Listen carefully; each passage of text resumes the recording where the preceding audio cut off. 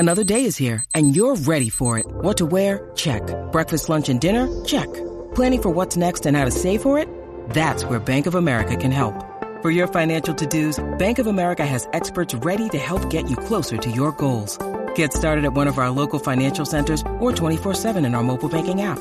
Find a location near you at bankofamerica.com/talktous. What would you like the power to do? Mobile banking requires downloading the app and is only available for select devices. Message and data rates may apply. Bank of America N.A., member FDIC. Spent their life working on research to show us that both sides of world conflicts have always been financed by the same people. And as I've said before, there seems to be a method to the madness going on in the world. We know, of course, that... And welcome to a brand new life, to a brand new day, all the way from the wastelands of California. My name is Michael, and I am a sinner. I look forward to once again serve you those sounds of salvation. First-time listeners, turn on, tune in, and drop out. This is a very different kind of show, a place where we don't feel so alone. Let us chase away the light no matter what you at home choose to believe. I do admire you for your curiosity, live and direct, and hopefully all goes well. My first guest this evening is James Perloff. James is the author of The Shadows of Power, an expose of the Council on Foreign Relations that has sold over 100,000 copies, and the evidence against Darwin's theory of evolution. He wrote for the New American magazine for nearly 3 decades. He recently released his new book, 13 Pieces of the Jigsaw. And of course, after the break, we will be joined by Dr. Frank Albo. Hello, boys and girls. Welcome back to the program. Thanks for sticking around. We did have some technical difficulties, but all seems to be going well. I hope all of you are doing fantastic tonight. Let's bring in James. And James, how's it going out there, James? How are you?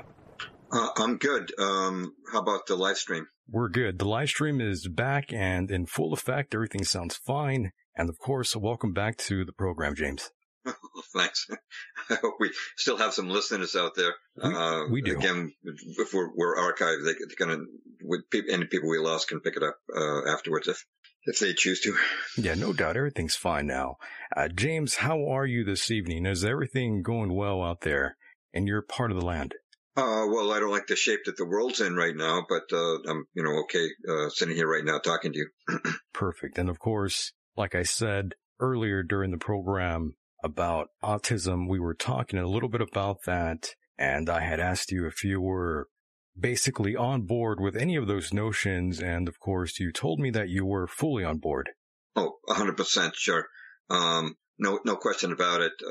They're making babies take hepatitis B vaccine on the day of birth, which, you can't get hepatitis B as an infant. You'd have to get stuck with a dirty needle or have sex with a prostitute who was infected. Just a big pharma, of course, when they make these vaccines mandatory, and the hepatitis B is 3 doses, and you have mandatory for millions of babies. And just think of the profits for big pharma, which cannot be sued, as you probably know.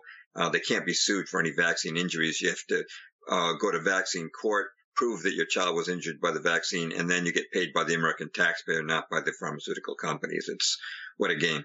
No doubt. And by the way, James, are you affiliated with any groups or political parties? Well, no, independent, certainly I identify with the entire truth movement. I was member of the John Birch Society for a number of years and wrote for their flagship journal, The New American, for on and off for 27 years. But I'm basically just an independent blogger at this point. But I do speaking engagements, podcasts, Twitter, etc. No problem. I'm not affiliated with any political party or group myself. I actually was, at one time, a registered Green Party member, but of course I had to remove myself after I learned a little bit about the corruption of good old Ralph Nader out there. I don't know too much about his corruption personally, but I do know that the big foundations poured hundreds of millions of dollars into the green movement, which is basically a pretext for control. You've got too big of a carbon footprint, and they can regulate your energy use. It's a pretext for controlling the population. The fat cats like Al Gore, they can use all the energy they want in their homes. Al Gore even had a I don't know if he still does, but he had a heated swimming pool in his house. Imagine Right. the energy that uses, but it's our energy. The average guy is the one who restricts that. And that's part of the whole Orwellian police state. It's just, the environmental, big brother. No doubt. And what about mom and dad? What were they like? Were they religious, James? No. I grew up in an agnostic home. My father was Jewish, although I didn't know that until I was over 20. And, but he wanted nothing to do with religion at all, Jewish or otherwise. And my mother, was a son of a Freemason. She grew up nominally Christian, but, we were not a church going family. We had no, God was not part of our home. Understood. And another very interesting fact about you, one of, well, not exactly your earliest books, but you did write a book called The Case Against Darwin. I was curious to ask if you still withhold your beliefs from that book today, James. Do I still hold them? Absolutely. I wrote a book prior to that in 1999. The one you mentioned came out in 2002, called Tornado in a Junkyard, which is an extensive debunking of Darwin's theory of evolution. The second book, The Case Against Darwin, there were people who contacted me asking for multiple copies of Tornado in a Junkyard. Think of it as legislators or school board members. And I said, those kind of people don't have time for a big 300-page book. So The Case Against Darwin is a very short book that you can read in an hour. But this was important to me, having grown up agnostic, becoming a Christian in the early 80s. I still have these held over ideas, I still have these memories of reading in National Geographic how Louis Leakey had discovered that we came from the Australopithecines, these ape men. And I said, I want to know the truth scientifically about man's origins. Is the Bible right? Because the Bible is quite different than what Darwin was saying about, hundreds of millions of years. We all started out as single-celled bacterium in the ocean, evolved into, invertebrates, and then into fish, and then the fish came on shore, and over eons evolved into apes or ape-like creatures who evolved into men. And I wanted to know scientifically what the facts were. When I studied it, I was shocked to find, because I'd grown up in Matrix like everybody else, how much overwhelming scientific evidence there is against Darwin's theory. And the reason I wrote those two books was because most of the books were written by scientists, who were not journalists, and they made tremendous arguments, but sometimes the books were a little over the layman's head, and I wanted to write something that was very user-friendly, very easy to read. I see. Yeah. Well, that makes sense. And of course, personally speaking, I've partially leaned towards I guess you could say, the scientific community's evidence that life came from space, a concept that we all know now as panspermia. Do you believe that's not exactly correct, James? No, I take the Christian perspective that life was created by God. I know that Richard Dawkins and others have advanced that idea. But, if we could get into the evidence against Darwinism, but if you believe we're seeded by aliens, then you still have to explain how the alien life evolved. At some point it must have started. And that's usually problematic, because the same problems would exist for life beginning in another galaxy as it would on planet Earth. And James, I do admit that I am an agnostic atheist, which means I'm at constant battle from within. Some would refer that as a spiritual battle. Perhaps it really just depends on my mood, to be quite honest. I think I'll keep Jesus in my back pocket. Well, that's a good idea. At least have that openness. Sure. To that. Like I say, I grew up agnostic. Then I was actually in a New Age cult, non-Christian cult for a number of years, from 72 to 82, before coming to Christ. And then, I became an Orthodox Christian 2 years ago, Eastern Orthodox. In other words, I'm neither Protestant nor Catholic. I was never Catholic, but I do believe that we have a distorted view of Christianity here in the West. The church was basically at peace with itself for the first 1,000 years after Christ. And then, in 1054 AD, the East-West split occurred. And from that point forward, all we got in the West, Europe, and then the Americas was, the Vatican's viewpoint. And when the Protestants split off, and then they splintered into 1,000 denominations, spin-offs.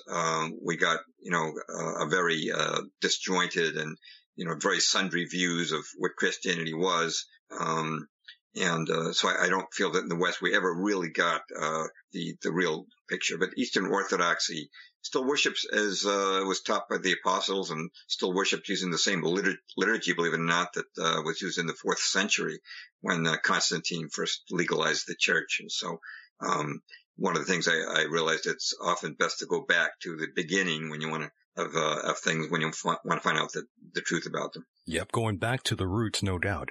And of course, speaking of which, by 1969, you were an English major at this point in your life, and you became interested in politics. And during that time, you gravitated towards the hippie movement, as one would call it. And tell me about those times in 1969. It seems like it seems like such a wild time. And I assume you enjoyed those times, correct, James? Well, to a certain extent, I did. I graduated from high school in '69, and I knew some hippies because there was a place I was volunteering at where there were some hippies, and I wound up getting into a hippie apartment in 1970 in Cambridge, Mass, which is right close to Harvard, and that was kind of one of the centers of the hippie movement. I have to say honestly that one thing that drew me into the hippie movement was being pretty dorky in high school, not athletic, and not having a lot of social appeal. One thing I really liked about the hippie movement, at least in its initial phases, was that they were very accepting of people, and it was very easy to get along with them and have adult conversations with them. And I much preferred it to the rather rough lifestyle of high school that I'd experienced. So that was one of the things that drew me into that. And I did have an interest in the anti-war movement, and I was, attended some marches, etc.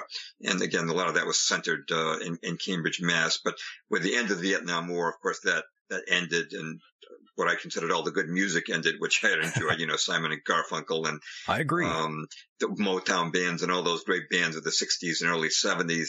All of a sudden vanished and suddenly got replaced by disco, which I really had no appeal for me. Yeah, well, disco sucks. That's just a fact. I stopped listening to pop music at that point, continued my involvement in this cult because I was looking for ways out of some of the personal problems that I had, and then finally realized that the cult had been teaching a lot of lies, and managed to get out of that cult. And at that point, I felt myself being drawn very much to Christ. But one factor in that was actually James, by the way, this was 1970, correct? 1970, I was a hippie, and then gradually that movement kind of died out. The anti-war, it actually started to degrade after 1970, but in 1970, which is the year of Kent State and the year of the college strike, that's kind of when it peaked, and things were really hopping in Cambridge, Mass at that time. I did enjoy it. I was 18, but I was hanging out with guys who were, in their early 20s, more mature than I was, and it was nice to, be interacting in a way that I had not experienced in high school. But a thing that really changed my perspective greatly was in 1978, and when I saw a girl reading Gary Allen's book, None Dare Call a Conspiracy, and I didn't speak to the girl, and I didn't look inside the book, but something told me, you have to read that book. I looked at the cover and I said, you've got to get that book. And I found a copy of the book in a local bookstore, read it, and that forever changed my perspective, because that book, for the first time, made history make sense. I mean, it talked about the Federal Reserve, it talked about the Council on Foreign Relations, it talked about the drive for world government, it talked about the shadow government, and suddenly I realized that history had an agenda and a pattern to it. And just to carry the story a little further, the author of that book, Gary Allen, had mentioned that the John Birch Society was very much in the forefront of the fight against this New World Order, which was true in those days. And I went down there, became a member, and I started writing for their magazine, The New American, in 1985, then wrote a book on the Council on Foreign Relations in 1988 called The Shadows of Power, which became a big bestseller for them. And that was kind of the embarking on my literary career. But what I wanted to point out was that the discovery that history had an agenda was a factor in my becoming a Christian, because I realized that there was this good versus evil. And actually, if you look at the New World Order people, I just saw that thing just on Twitter today of Madonna doing her thing at Eurovision in Israel, and her dance or song was a very much like a satanic ritual. And, these guys are into Luciferianism, if you look at Bohemian Grove or the comments made by, I've seen the interview with Ronald Bernard, the Dutch banker, right, who broke away from the oligarchs. They wanted to engage in satanic spiritual sacrifice of children. Well, when you realize that that there's Luciferians that are running this New World Order, and you start to get the picture that this is a spiritual battle, and you start to realize that if these guys are Luciferians, then the guys on the other side are on God's side. These guys are liars. They kill people. They cause wars. They cheat people through inflation and central banking, and you start to realize that hey, there is moral righteousness to be found in the Christian worldview. I'm not saying that speaking for all Christians, but the way Jesus taught it, forgiveness and love and righteousness and, telling the truth, the 10 Commandments, not killing people, not lying, not stealing, right? I realized that I wanted to be on the side of the good guys. Sure. But it took me a long time to, it took me 30 years to become a Christian and much longer than that to kind of get out of the Western mindset of Christianity into Eastern Orthodoxy. Understood. And we sort of jumped ahead just a little bit here, but that's okay. We'll come back to the conspiracy realm in a moment here, but just to wrap up things back in the 70s and that era really quickly here, can you tell me a little bit about this cult? It wasn't exactly a Jim Jones type cult now, was it? Well, they didn't give us Kool-Aid, but thank God. I won't mention the cult's name. It's a well-known cult. Okay. But they tend to be vindictive. They don't like to be talked about. But it was something that I got into because I had a lot of personal emotional issues, and they seemed to have solutions, some of which did seem to work, and I was pursuing it. But in the long run, I was able to discern that it wasn't delivering what it promised. Understood. And that I saw a lot of people really who pretty evil within that cult, and you might say somewhat demonic. And I said, I got to get myself out of here. This is wrong. And at that same time, and actually, when I was in the cult, I read a book called The Korean Gospel of Jesus the Christ, which is a New Age view of Jesus. And I was kind of fascinated by that book. But it was kind of like my first step towards reading the Bible and getting a Christian worldview. But I had to get out of that cult. Things were getting pretty harsh. Yeah, you saw the writing on the wall, and you got out at the right moment, I would assume. Yeah, that's pretty much what happened. Okay. It wasn't an easy cult to get out of either. They didn't like people leaving, so I kind of had to pull a King David, as they might say. Right. King David once got himself out of a jam by pretending to be crazy, so I had to pretend that I was a little bit going off, going on my rocker to get out of there. I don't blame you. I don't blame you. I didn't want any payback coming from that particular group later on. So. Oh, no doubt. Yes. But then I embarked on going to Christian churches, and also again getting involved with John Birch Society and this whole approach to the New World Order, which was intensely interested in exposing what was quite obviously a shadow government behind the facade of democracy that was running things for its own purposes. Understood. And there is a name I did want to bring up here that is Dr. E. Michael Jones. Do you have any opinion on him? I have actually interviewed him before, and I found his story about how he didn't make it to Woodstock. And of course, if I was him, I definitely would have made it one way or another. But go ahead. Oh, well, E. Michael Jones, I've just seen some brief interview excerpts with him. I did notice on your website you'd interviewed him recently, and I believe, hasn't he written on Zionism? Or am I thinking of a different person? Yeah, he wrote about that. Okay. Mm-hmm. I think I've seen some articles probably linked to in the past to him where he talks about Israel, what it really is all about in Israel and Zionism, and from a Christian perspective. But I don't have remarks of his fresh in my mind, but maybe Understood. You can fill me in a little bit. What he said in your interview. He said a lot of things in the interview, but I was just, mildly curious if you had heard of him and what you believed, what he has been saying for, it seems like he's grown in popularity out of nowhere, it seems like. And he's always been a controversial figure. The media really does go after him for a lot of things that he does talk about on his YouTube channel and all the interviews he does, forgetting the name of the organization, but they've been after him a lot. Because of his views on Israel? Or? Right. Yeah, he's just, I guess he's been problematic to some individuals out there, I guess you could say. And that's because of his views on Israel or something else? Yes, primarily. Okay. Oh, yeah. Well, yeah, Israel's been central to a lot of controversies. You probably know about USS Liberty.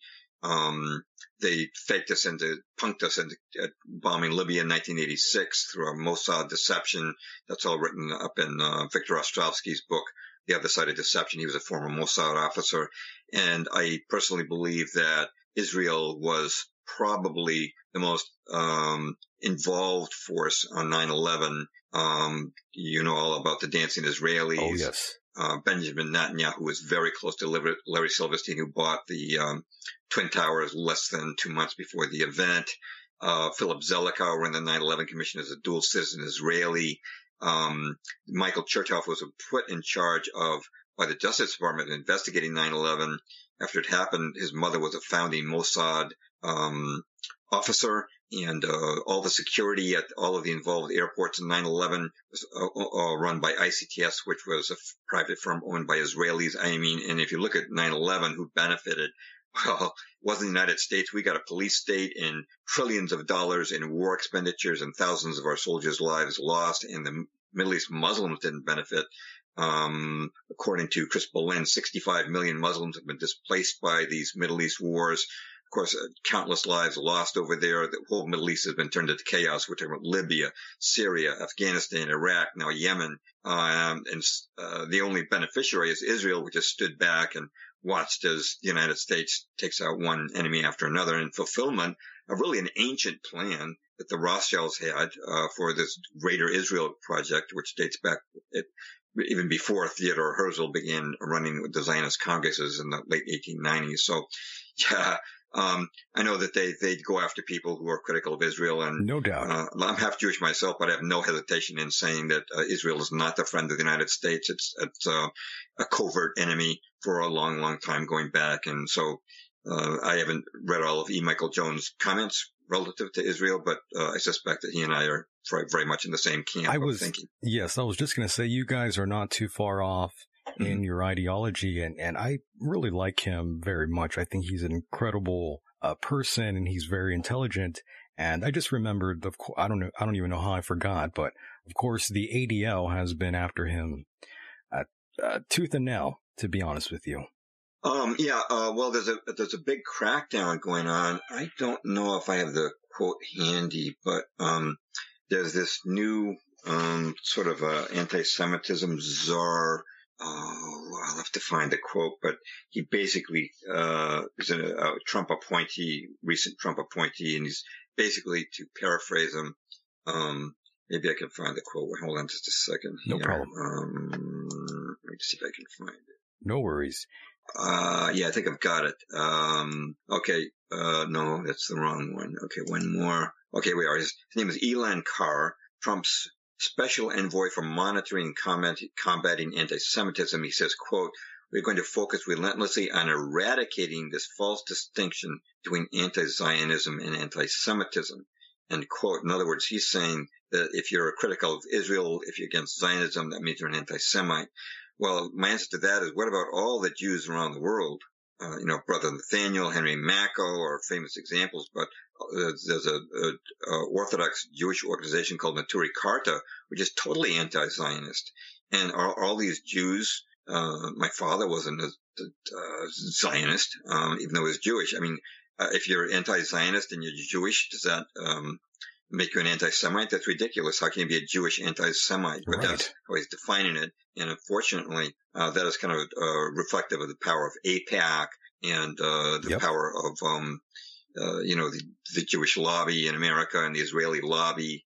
And again, you look at the Middle East wars, they're not doing us any good, but they're certainly doing Israel a lot of good. If you put this into a spiritual context, if you talk about the New World Order and its world government, there's been a plan for a long time that the center of the world government is supposed to be in Israel, in Jerusalem, and that's really what all this stuff about Trump recognizing Jerusalem as the capital of Israel is about. We're moving our embassy there. And Michelle Bachmann, former congresswoman, put up this ridiculous video to the voters of Brazil telling them they should only vote for a Brazilian presidential candidate who will support moving the Brazilian embassy from Tel Aviv to Jerusalem. And what kind of criterion is that for picking the president of Brazil? But it's very important to these people. There's a belief within Christian circles, informed Christian circles, that what's going to happen is that the Christian Zionists, they believe that Jesus is going to come back and rule for 1,000 years from a rebuilt temple in Jerusalem. Well, it's not going to be Jesus. It's going to be the Antichrist, the figure that's predicted in the book of Revelation. That's who I consider those of us who are better informed on this issue believe. But just to quote David Ben-Gurion, sure, who was the first prime minister of Israel, he said this in Look magazine, January the 4th, 1962 issue, said, quote, all other continents will become united in a world alliance at whose disposal will be an international police force. You can see what he's doing there, Michael, is predicting a world government. Yeah. He says, in Jerusalem, quote, in Jerusalem, the United Nations, a truly United Nations, will build a shrine of the prophets to serve the federated union of all continents. This will be the seat of the Supreme Court of mankind, end quote. So, there's this vision for a long time that there's going to be a world government, which of course would be dictatorial once you concentrate all power in one government. All hell is going to break loose. But according to the people at the top of this movement for world government, the capital is going to be Jerusalem. And has a lot to do with what's going on in our world geopolitically, even though it may not make sense to a lot of people. It makes sense to the powers that be. They've had this as their goal and focus for a long, long time. No doubt. And in terms of religion, are there any specific religions that perplex you? For instance, Mormonism and Scientology have always been ones that really bothered me for, obvious reasons. We don't have to go too deep into detail here on those two, but I'm sure already some people out there will be offended just by saying that, just by singling those two groups out. James, what's your opinion? Well, I think that we're seeing a situation where, if I can refer to Lucifer as a real being, that he knows that people have a spiritual character and it's hard to eradicate it. And what we saw in the 19th century was a proliferation of cults, including Mormonism, Jehovah's Witnesses, and Christian Science. Is just farther the splintering process. The powers that be have a divide and conquer strategy. That's very clear from their actions over the years. And one of the ways to conquer Christianity has been to divide it. And Martin Luther, however good his reasons were for splitting with the Catholic Church, and I think he had some very legitimate complaints, that resulted in this onslaught of splintering of Christianity. And, the British, in Britain, the church there was started when, the Anglican Church was started because the Pope would not give Henry VIII a divorce. And so he started his own church. People just in the West started starting their own churches, and the splintering of Christianity was part of that divide and conquer strategy, and which ultimately the Luciferians hope that they will rule. The Bible predicts they will rule, but only for a limited period of time. Understood. And James, there's another thing I did want to mention here on the interview. Thanks to social media, it is now another tool to police thoughts, another tool for social engineering and manipulation, and a way to ruin someone's livelihood. We've seen all these things sort of crash together. The better part of maybe 5 years now, we've been seeing all these sort of movements, all started on social media, some good, some bad. Lots of times these plans start off with good intentions, but they always end up very ugly. James, do you agree with that? Well, what are some of the specific movements you're thinking of starting on social media? Well, I guess I could even, a good example would be, let's just use the Me Too movement. Oh, yeah.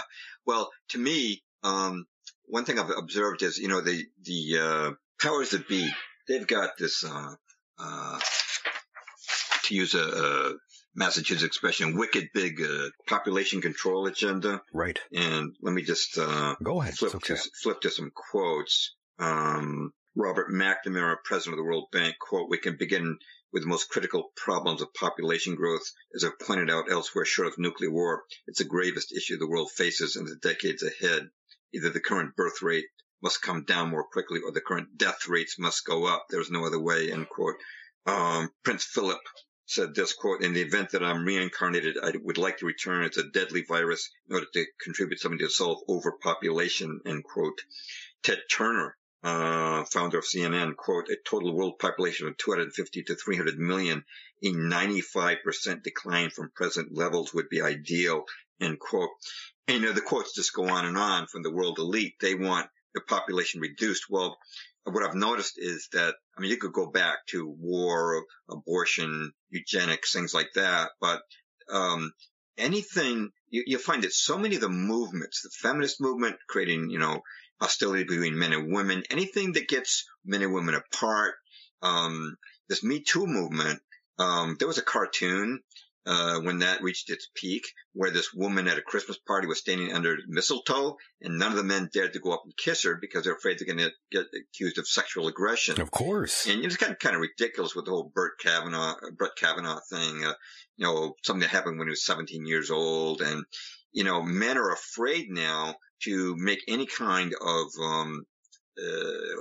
do a wolf whistle or any kind of expression of sexual attraction. Well, men are afraid to even stand up for other men, James. Yeah. And what happens Amazing. is they're keeping men and women apart by this. And, most marriages started with a sexual attraction. Well, right. And I think that the transgender movement is part of this too, homosexual marriage and, even sex robots. You can't reproduce if you're having sex with a robot, right? Sure. The Me Too movement is, I think, at its root, part of all these things, which are meant to keep families from birthing and from the creation, reproduction, and to bring about this population control, which I just give you 3 quotes of dozens that the world elite have had. But I think Me Too is certainly a fake movement. I'm not to say that women haven't been harassed, but yeah. The emphasis on it is designed to make men reluctant to enter into a sexual relationship, which usually begins with some kind of flirting, and with a woman. It started off as a good idea. Population down. I think that it all seems to tie together pretty clearly when you start to realize that that's the common denominator of all these so many movements. It's been population reduction. For sure, and this was a great example of what I meant when there was some sort of ideology, some sort of thought that started off as a good idea and then just turned bad. It turned into women just wanting to get their names out there, and they wanted to profit off of others, really. And a lot of these women that let's bring in Harvey Weinstein, for instance, because he's kind of the one that kicked off a lot of these things. I'm sure we could both agree, James, that he's kind of a scumbag in a way, because, he is from Hollywood, so he's kind of a douche. He's a Hollywood douchebag. Let's be honest here. But I'm pretty sure a lot of these women that put themselves out there and agree to do a lot of the things that he wanted to do, or maybe even they came onto him, I'm pretty sure on some cases, some of these women, they'll do anything to get ahead.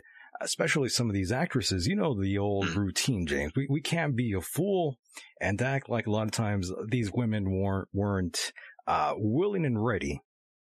Oh, right. In fact, that's almost probably an obligatory for many women in Hollywood to get on the couch with a producer. Sure. So, yeah, I'm sure there's no question that many women have been raped and abused, and there are probably women who resisted advances in Hollywood, not wanting any part of it, but others who, like you say, were unscrupulous themselves and were party to it. But bottom line, the Me Too movement would receive the propulsion that it did because I believe because it's part of this whole attempt to keep relationships from occurring. When I first read George Orwell's 1984, right, you might recall that the heroine, Winston's girlfriend, Julia, is a member of the Junior Anti-Sex League. And when I read that, I said, gee, that doesn't sound right, because it seemed like the New World Order was pushing sexual liberation. That was true when I was a hippie in the 70s. It was all about sexual liberation. Yeah. That was part of the breakdown of the morals that ultimately would lead towards homosexuality, transgenderism, and then feminism and the Me Too movement. Yeah, that's what actually Dr. E. Michael Jones actually talks about, the sexual liberation movement, it being the cause for a lot of what we see today. Yeah, it kind of started that way and it just progressed. Actually, it kind of started with the anti-war movement. That's kind of when the culture kind of broke apart during the Vietnam War, and the war protest was kind of the first protest movement that was really taking place significantly. And then these other movements, as the Vietnam War died down, trace their ancestry to that. I firmly believe, having watched it, these things progress. Understood. And of course, James, I know that you probably have been hit a few times with a few individuals out there trying to drag your name through the mud. We've seen lots of online censorship going on. And even myself, I'm not as popular as you or other individuals out there, but I've had my share of unscrupulous marauders out there trying to hurt this program plenty of times, James. Making remarks about it online, you mean, or? Sure. Just, anything to try to stop an individual for doing anything, really, trying to spread a certain message. It seems like anyone out there that gets offended, that's what they try to do. They'll try to ruin your livelihood some way or another. Yeah, and some of those could be paid trolls, people who are actually on a government payroll, foreign or domestic, who are paid to stop anyone who's trying to tell the truth about what's really happening, because there is a very much a deep state, a shadow government, which is international in character, which is seeking this global government and world domination, and they certainly they've started world wars that have killed tens of millions of people. They wouldn't at all scruple or hesitate to hire a troll to bring down someone telling the truth, and they're opposed to the truth. The Bible says the devil's a liar, and it's true. And the mass media, the mainstream media, specializes in fake news and false stories they have for years, and going through all the wars we've been deceived into and lied into, and so. Definitely there's a campaign out there to shut down the truth tellers. No doubt, of course. And I'm glad you mentioned that, because now we are at that portion of the interview where I did want to say you did credit a certain book that really helped you open your eyes. And you already mentioned the name of the book, and that was from none other than Gary Allen. None dare call it a conspiracy. And of course, that is a classic, by the way, especially if you could actually find a physical copy of the book. Definitely keep that around. It's actually a great book. I used to hand those out at work. I said, hey, I'd work on an evening shift and hand it to the night shift people and say, hey, read this book. That was back in the 70s when it really turned me on in terms of awareness as to what was happening. I was very grateful to run into that. And I know some things were not included in his book, and one reason I wrote The Shadows of Power was to elaborate it on it. I should mention, I guess we haven't gone into this yet, but I have two books out more recently. One published in 2013 called Truth is a Lonely Warrior, is designed to be a primer, A to Z primer on the New World Order. So, I think I got a list of the chapters here, but we start out by talking about false flags and that led us to war, and then the second chapter is on the powers that be, the CFR, and then the third is on the Federal Reserve, and then it goes on. We have chapters on media control and the environmental movement, which we've already talked about, and one on Freemasonry, and one on Zionism, and one on 9/11, and one on the arts, and but then after I wrote that book in 2013, my original website was lost, and right after I wrote that book, somebody approached me on LinkedIn and said, would you like me to help you build a new website? I said, great. So I started a new website, and I've been blogging since 2014 on that site. And I did release a new book last month. It's called 13 Pieces of the Jigsaw, because as I've continued to write, I've learned new things, and I've expanded on details in Truth is a Lonely Warrior. and discovered things I didn't even know before that aren't in that first book. So they're kind of companion books. It's Truth is a Lonely Warrior and 13 Pieces of the Jigsaw, the brand new one. But those are designed to put the reason I refer to it as a jigsaw puzzle, by the way, Michael, is that people hear me give this analogy 100 times before, but often when you try to just approach people on one issue like chemtrails or 9/11, people say, the government would never do that to us. And if they did, hey, the news media would tell us about it. So you really can't give people just one picture of the puzzle. You got to show the full picture, I believe, to start to convince someone. You have to show them, yeah, the government would do that to us and done it to us in 100 different ways, and here are the ways. And you know what? The media's not going to tell you, because you know what? Here's who runs the media, 6 corporations. Right. And who runs the government. It's not your democratic vote that's deciding our policy, domestic or foreign.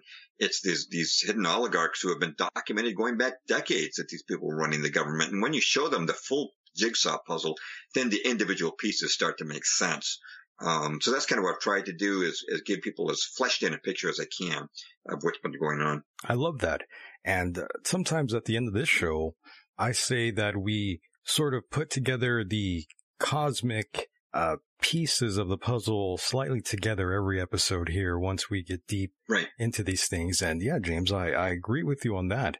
A great book. I actually haven't read it, but I did want to bring that up a little bit later here as we go along. And as you know, on this program, we talk a lot about conspiracies and just about everything else under the sun.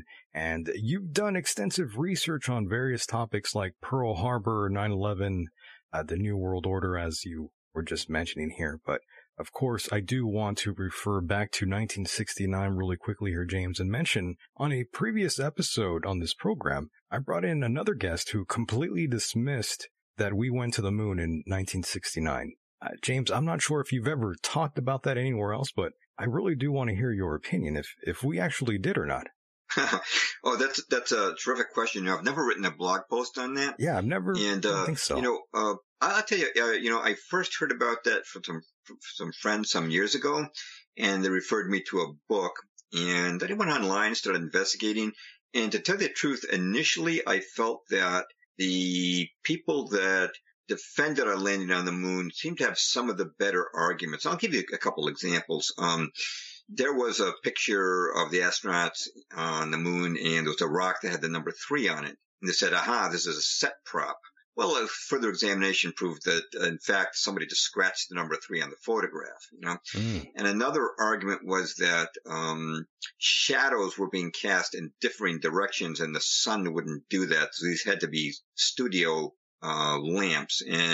But then some guys did an experiment, and they found that when the sun goes over an uneven surface, it does cast shadows in different directions. And so initially I felt that the debunkers did not have the better weight of evidence on their side. But then I began to read John Hamer. He's a British author. He has a chapter on the moon landing. He talked about things like how did they get enough fuel to travel 250,000 miles and back. And if you look at the lunar module, there should have been blast marks underneath it, but then it's very tiny. And how did they get the astronauts and their equipment and the rover all into that little thing? And it's a legitimate question been asked. And even, as I understand, the inventor of the camera they used said it could not operate at those low temperatures. And I started to lean very strongly towards the moon landing being fake, because it faked a lot of things. And one great question, by the way, is how come nobody's been back to the moon since, right? Absolutely. Yeah, I mean, it's such our technology has advanced. We had no home computers in 1969. In fact, It wasn't until 1972 that we had our first handheld calculator. I remember it in 1972. Texas Instruments came out with the first handheld calculator, and I gave it to my father either for Christmas or his birthday. And he was just so delighted to have that. But that was 3 years after. You'd think with all the advance in technology, it'd be easy to go to the moon now. And Exactly. you kind of wonder why neither the U.S. or any other country has ever done that. On the other hand, though, just to, play the advocate for the other side for a moment, I was somebody who's a major figure in alt media asked me what I thought of the moon landing. And I said, well, I'm really leaning towards it being faked. And he said, well, he felt it was not a fake. And one reason is that on the moon, the astronauts left these reflectors that you can bounce a laser off of. And he said, I've done that. He said that he had done that experiment himself. And he also said that there was equipment left by the astronauts, which has been photographed even by countries that are unfriendly to the United States. And I said, okay, well, and so to tell you the truth, Michael, I'm a little bit on the fence on this. I lean towards it being faked, at least, this is one thing that strikes me as funny is that we got this image from the moon, which is a quarter of a million miles away of, the moon landing taking place. And yet in 1969, we couldn't even get a TV signal. I was in Boston. We could get a TV signal from Hartford 100 miles away. Yes. And, I lean towards it, but I'm not 100% certain it was faked. And maybe, some people have suggested that maybe the images we saw were fake, but maybe they really did get up there. I really don't know the answer for sure on that. Problem. And that's one reason I've never written a blog post. I'd really like to be positive before I write one.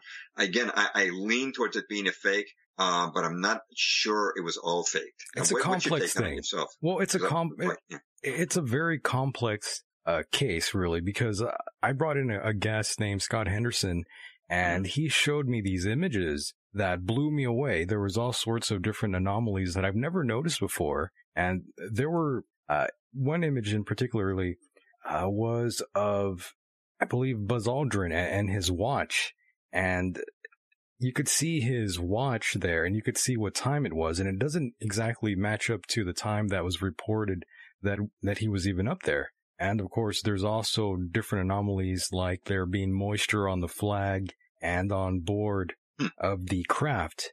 You're not supposed to find moisture on the window of the craft out there, by the way, James. So it's very unusual. There's these little things like that really do make you wonder. And, of course, the technology that we had back in 69, I mean, come on now. I mean, that wasn't that great. So I really do wonder if we actually did ever make it to the moon when we said we did. And I also do feel that we probably did go to the moon, but not in 1969. That's kind of how I feel, James. Yeah. Well, not to be facetious about it, but somebody pointed out that we hadn't even figured out that we could put wheels on luggage at that point to make it good point. Transporting luggage at airports easier, I'm not 100% sure. I think that I've heard a lot more evidence in favor of it being a fakery. And when you look at these wag the dog scenarios and how many times we have been lied to over the years, going well before then, even talking, if you want to go to the 60s, talk about Tonkin Gulf, and that fakery. That's how we got into Vietnam. So why wouldn't they lie to us about the moon landing, and in order to perhaps create have NASA impress Congress into giving them a lot more money? I don't know the answer on these laser reflectors and these photographs, but those are maybe two facts in favor of the moon landing being real versus quite a few that seem to now be going against it. So I lean towards it being faked, but I'm just not 100% certain. No doubt. And it's a very popular sort of theory that's been going on for quite some time now. And of course, moving on now, there's another thing that we can all agree on. And of course, that was 9/11. That was a turning point, in my opinion, for a lot of American people out there. I was very young when the incident took place, and I still have a very good memory of what went on and how the teachers were interacting with us when I went to school. And they were terrified and angry too. And of course, I didn't know why they were acting the way they were, and I actually got in trouble that day. I was threatened to be kicked out of class and sent to the principal's office, all because I said at the end of the day, would it be possible if our government had any involvement? And this was way back after that was the day it happened on Tuesday, right at the end of right in the afternoon. I had asked that in my final period, which would be a 7th period class for those that are curious. That was very, very much at the end of the afternoon there. And that's when I raised my hand and asked the teacher, and the teacher got furious, James. Well, it's possible you were the first 9/11 truther in history that was punished for questioning the official 9/11 story.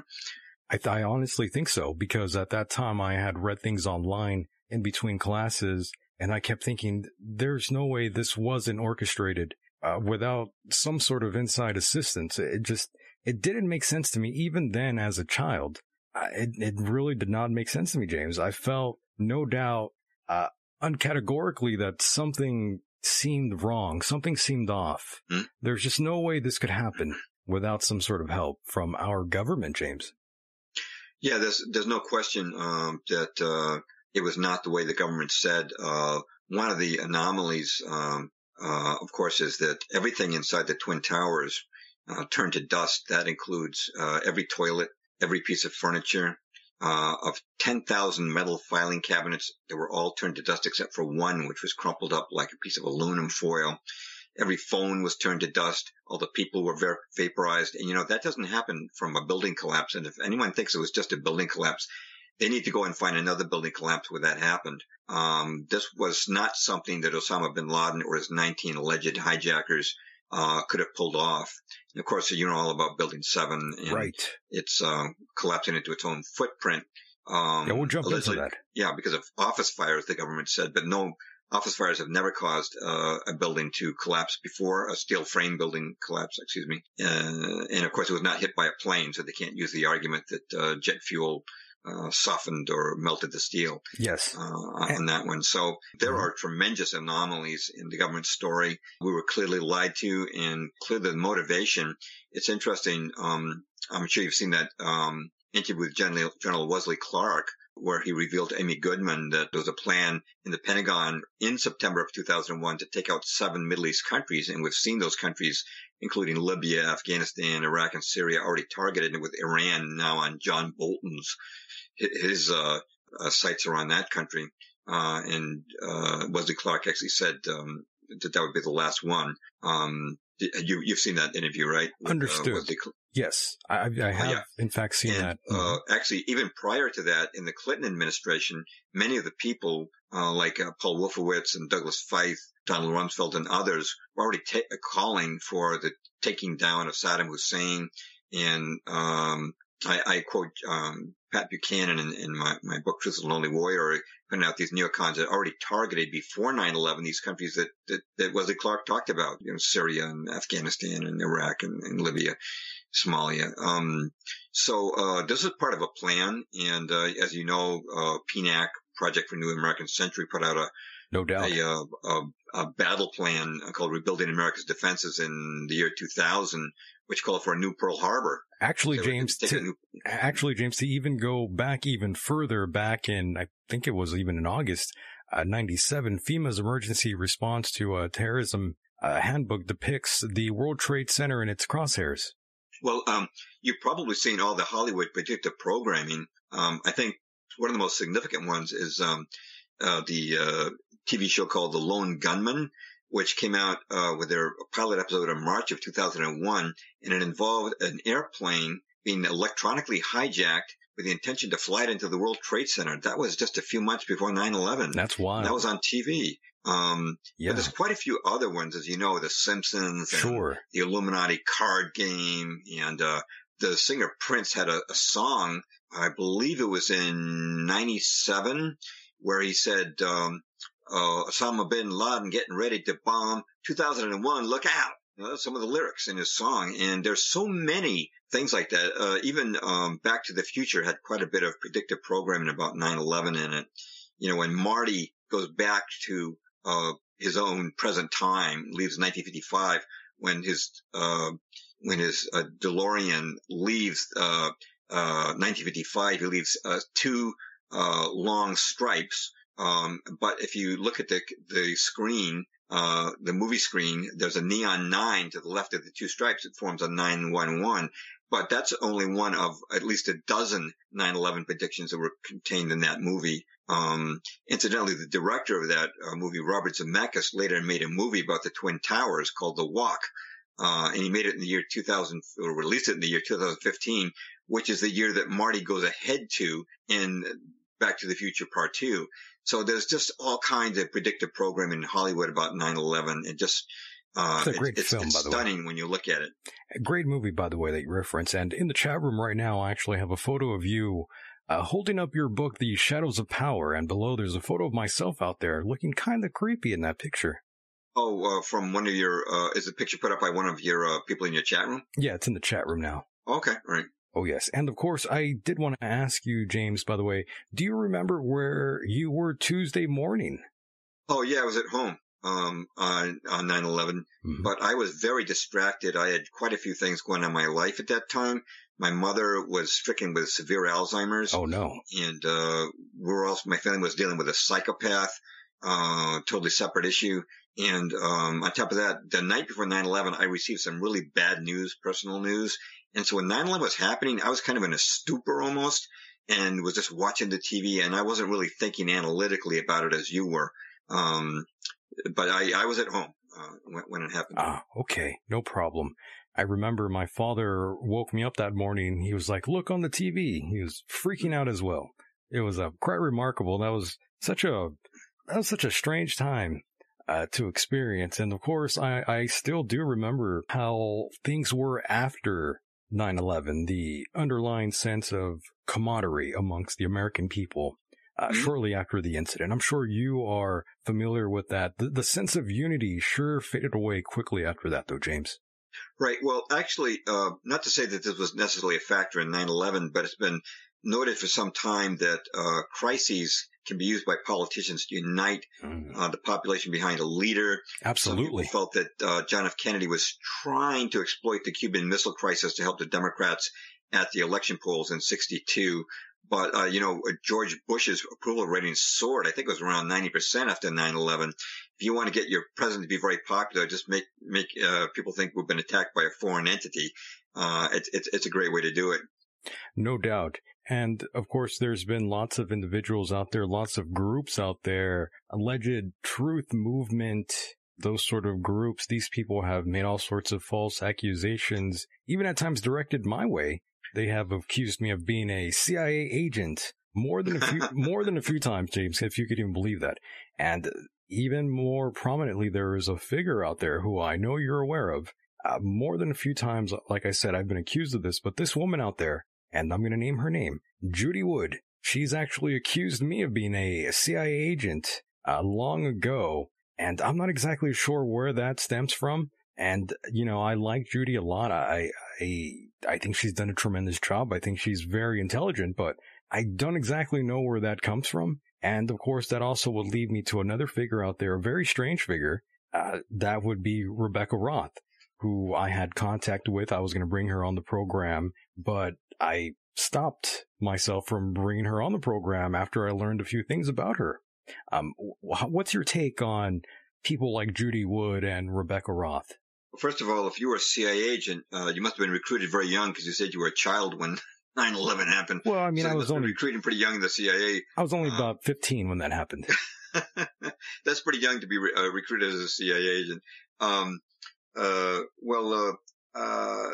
There's been a lot of disparate theories, as you know, about what happened on 9/11, and I think that some of them, probably most of them, are honestly generated, but some of them may have been to distract people from the actual scenario. And I've been a believer for some time that 9/11, the taking down of the Twin Towers, was a nuclear event.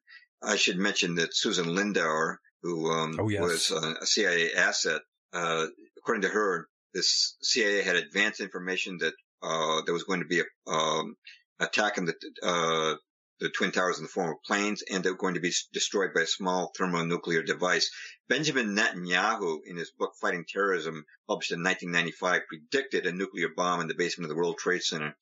And one of the things that led me to believe that there was a nuclear explosion, when I talk about nuclear explosion, I'm not denying for a moment that there were other devices. Everybody knows there were other explosions that took place before the Twin Towers came down or exploded.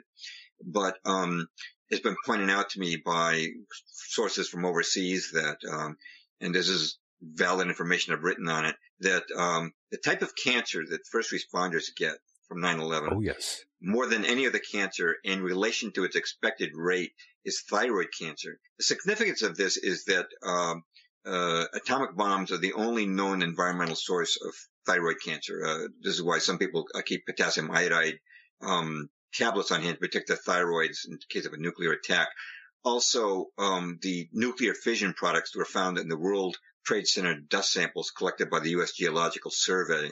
Also, the seismic spike that was recorded by the Lamont Doherty Laboratory at Columbia University, which was not consistent with a building collapse, but was comparable to a nuclear explosion. We're talking about a small nuke, a suitcase nuke that would have been placed in the basement of the World Trade Center. There's quite a bit of evidence that points to that. And if you actually take a look at the North Tower, right before it's demolished, there's a flash of light inside the building. You'll see a flash of flame. And I believe that was to take out the 47 core columns, because, the bulk of weight of the floors of the Twin Towers was not the external wall that you see collapsing. It was the core. The inner core had to be destroyed to collapse it, and I believe that was a small thermonuclear device. I do favor that above the nanothermite or the directed energy weapons. I wouldn't rule those out, but the explosive force as well was consistent with a nuke. The explosion threw chunks of steel weighing multiple tons across the street. You can see pieces that embedded themselves in the American Express building across the street. It was a tremendous explosion, and the high heat as well. There was molten steel, and the fires burning for months after the 9/11 event, and that is consistent with a thermonuclear explosion, which, by the way, reaches millions of degrees at its epicenter when it takes place. So I do happen to personally favor the nuclear hypothesis over these others, and it's interesting to me that nanothermite and the DEW hypothesis came out in late 2006 after a gentleman named William Cahill published a book called I may not have the name correctly in my mind, but it was something to the effect of the nuclear demolition of the Twin Towers or the World Trade Center. William Cahill, Tahil. After he came out with that book, which explained some of the things I've been explaining to you, then these other theories were advanced, which brought a lot of confusion to the movement. They may be correct, but myself, I do believe that the actual demolition of the towers was most likely thermonuclear. Understood. In the history of structural engineering, steel frame high-rise buildings have never been brought down due to fires, either or before 9/11. So it really makes you wonder, 3 in one day, how on earth is that even possible? It's not. And again, that would have been beyond the capabilities of Muhammad Atta and his, amateur hijackers. None of them had ever even been in a Boeing cockpit before that day. Yet all of whom managed to make perfect strikes, bullseyes on the Twin Towers and on the Pentagon. And by the way, if you go online to YouTube and you look for Pilots for 9/11 Truth, they have a video clip called Airplane Controllability. And they have an interview with a guy named Rob Gavados, who is an FAA official. And after 9/11, he took 10 pilots, 10 experienced airline pilots, and said, guys, let's see if we can hit the Twin Towers. And the Flight 175, the second plane, they hit the South Tower, was going, according to the FAA, was going at 586 miles an hour. Now, these experienced Boeing pilots got onto a simulator, and this is for a 737, which is much smaller and more easy to manipulate, and not one of them could hit the Twin Towers at those speeds. They had to slow it down to landing speed, which is about 180 to 200 miles per hour. Yet these amateur hijackers, none of whom had flown a jetliner in their lives, never trained, believe that they made perfect bullseyes at 586 miles an hour. In the case of the Pentagon, Hani Hanjour was allegedly going at 530 miles per hour. I'm not saying it wasn't some kind of an aircraft. It may have been a drone. And maybe. I do tend to favor drones as an alternative, but you cannot, no amateur could have pulled that off. Every one of those pilots made a perfect bullseye. Hani Hanjour struck the first floor of the Pentagon with such finesse that he didn't even scuff the Pentagon lawn. Yet that guy used to burst into tears during his flying lessons, and he couldn't even run a twin-engine Cessna because he couldn't control it at 75 miles an hour. So how does he control a Boeing at 530? It just doesn't make sense. It doesn't. For 9/11 to take place, for 9/11 to take place, those plane strikes had to be guaranteed. You couldn't collapse the Twin Towers without having those plane strikes guaranteed in advance, and there's no way those hijackers could guarantee that. Yeah, I'm sorry, I interrupted you. No, it's okay. I was just agreeing with you that there's no way that these amateurs would be able to pull off such advanced aerial maneuvers to even position the plane to do that. It's just, impossible, really. You got to be, I'm not quite sure. You got to be an expert, I guess you could say. Or maybe it was something else, as you alluded to just now. And of course, James, I do have to admit something to you. After 9/11, I really hate to say this, but I did discover Michael Moore, and I really did enjoy his film Bowling for Columbine, which I did see in theater, and of course, Fahrenheit 9/11. And of course, I didn't agree with everything in his films, but I still felt that they were pretty interesting, and they drove a lot of points home. And he wasn't exactly wrong about the links between the Bush family and the Bin Laden family. It's just too bad that Michael Moore was very much affiliated with Harvey Weinstein. He gladly accepted money from him, like many other younger Hollywood actresses. So, Michael Moore sort of turned into a Hollywood D-bag, for better or for worse. Yeah. Well, you're certainly right about, he would have been right about the connections between Bush and the Bin Ladens. In fact, Right.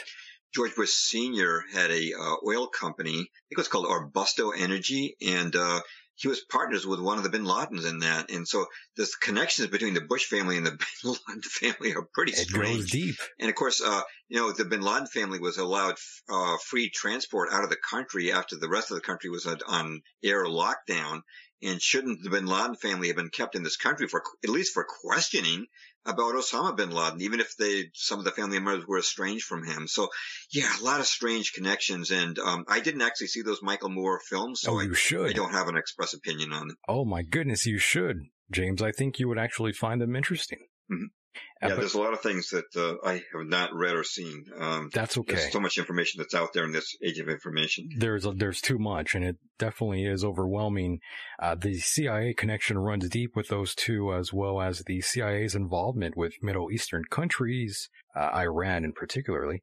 The true instigators, as I like to refer to them as, it's quite apropos in my opinion. And by the way, James, I do have a clip right now queued up from Donald Trump, an interview he did shortly after 9/11. It might have been a day after 9/11. Oh, yes. I'm familiar with that clip. Go ahead and play it. Yes. Yeah, you want to hear that? Yes. All right, cool. Here we go. There's a great deal of question about whether or not the damage and the ultimate destruction of the buildings was caused by the airplanes, by architectural defect, or possibly by bombs or aftershocks. Do you have any thoughts on that? Well, it was an architectural defect. The World Trade Center was always known as a very, very strong building. Don't forget, that took a big bomb in the basement. Now, the basement is the most vulnerable place because that's your foundation. And it withstood that. And I got to see that area about 3 or 4 days after it took place because one of my structural engineers actually took me for a tour because he did the building. And I said, I can't believe it. The building was standing solid and half of the columns were blown out. I mean, so this was an unbelievably powerful building. If you know anything about structure, it was one of the first buildings that was built from the outside. The steel, the reason the World Trade Center had such narrow windows is that in between all the windows, you had the steel on the outside. So you had the steel on the outside of the building. That's why when I first looked, and you had big, heavy I-beams, when I first looked at it, I couldn't believe it because there was a hole in the steel. And this is steel that was, you remember the width of the windows in the World Trade Center, folks. I think if you were ever up there, they were quite narrow. And in between was this heavy steel. I said, how could a plane, even a 767 or 747 or whatever it might have been, how could it possibly go through the steel? I happen to think that they had not only a plane, but they had bombs that exploded almost simultaneously, because I just can't imagine anything being able to go through that wall. Most buildings are built with the steel is on the inside around the elevator shaft. This one was built from the outside, which is the strongest structure you can have. And it was almost just like a can of soup. Donald, we were looking at pictures all morning long of that plane coming into building number 2. And when you see that approach the far side, and then all of a sudden, within a matter of a millisecond, the explosion pops out the other side. Right. I just think that it was a plane with more than just fuel. I think, obviously, they were very big planes. They were going very rapidly because I was also watching where the plane seemed to be not only going fast, it seemed to be coming down into the building. So it was getting the speed from going downhill, so to speak. It just seemed to me that to do that kind of destruction is even more than a big plane, because you're talking about taking out steel, the heaviest caliber steel that was used on a building. I mean, these buildings were rock solid. And, it's just an amazing thing. And there we go. That was the entire clip there for you. Yeah, and that's a good one to play for people who might be Trump supporters, but who accept the official 9/11 story. You wouldn't have him making those comments today, I don't think, but that's a great clip and a lot of valid points that he's making, actually. Yeah, very interesting that he would come out and say that about the basement and just a lot of things about that clip. Very interesting. And of course, fast forward to more current times. If I recall correctly, Donald Trump did say that, and I quote, "You will find out who really knocked down the World Trade Center." And this was back, I believe, in February 17th.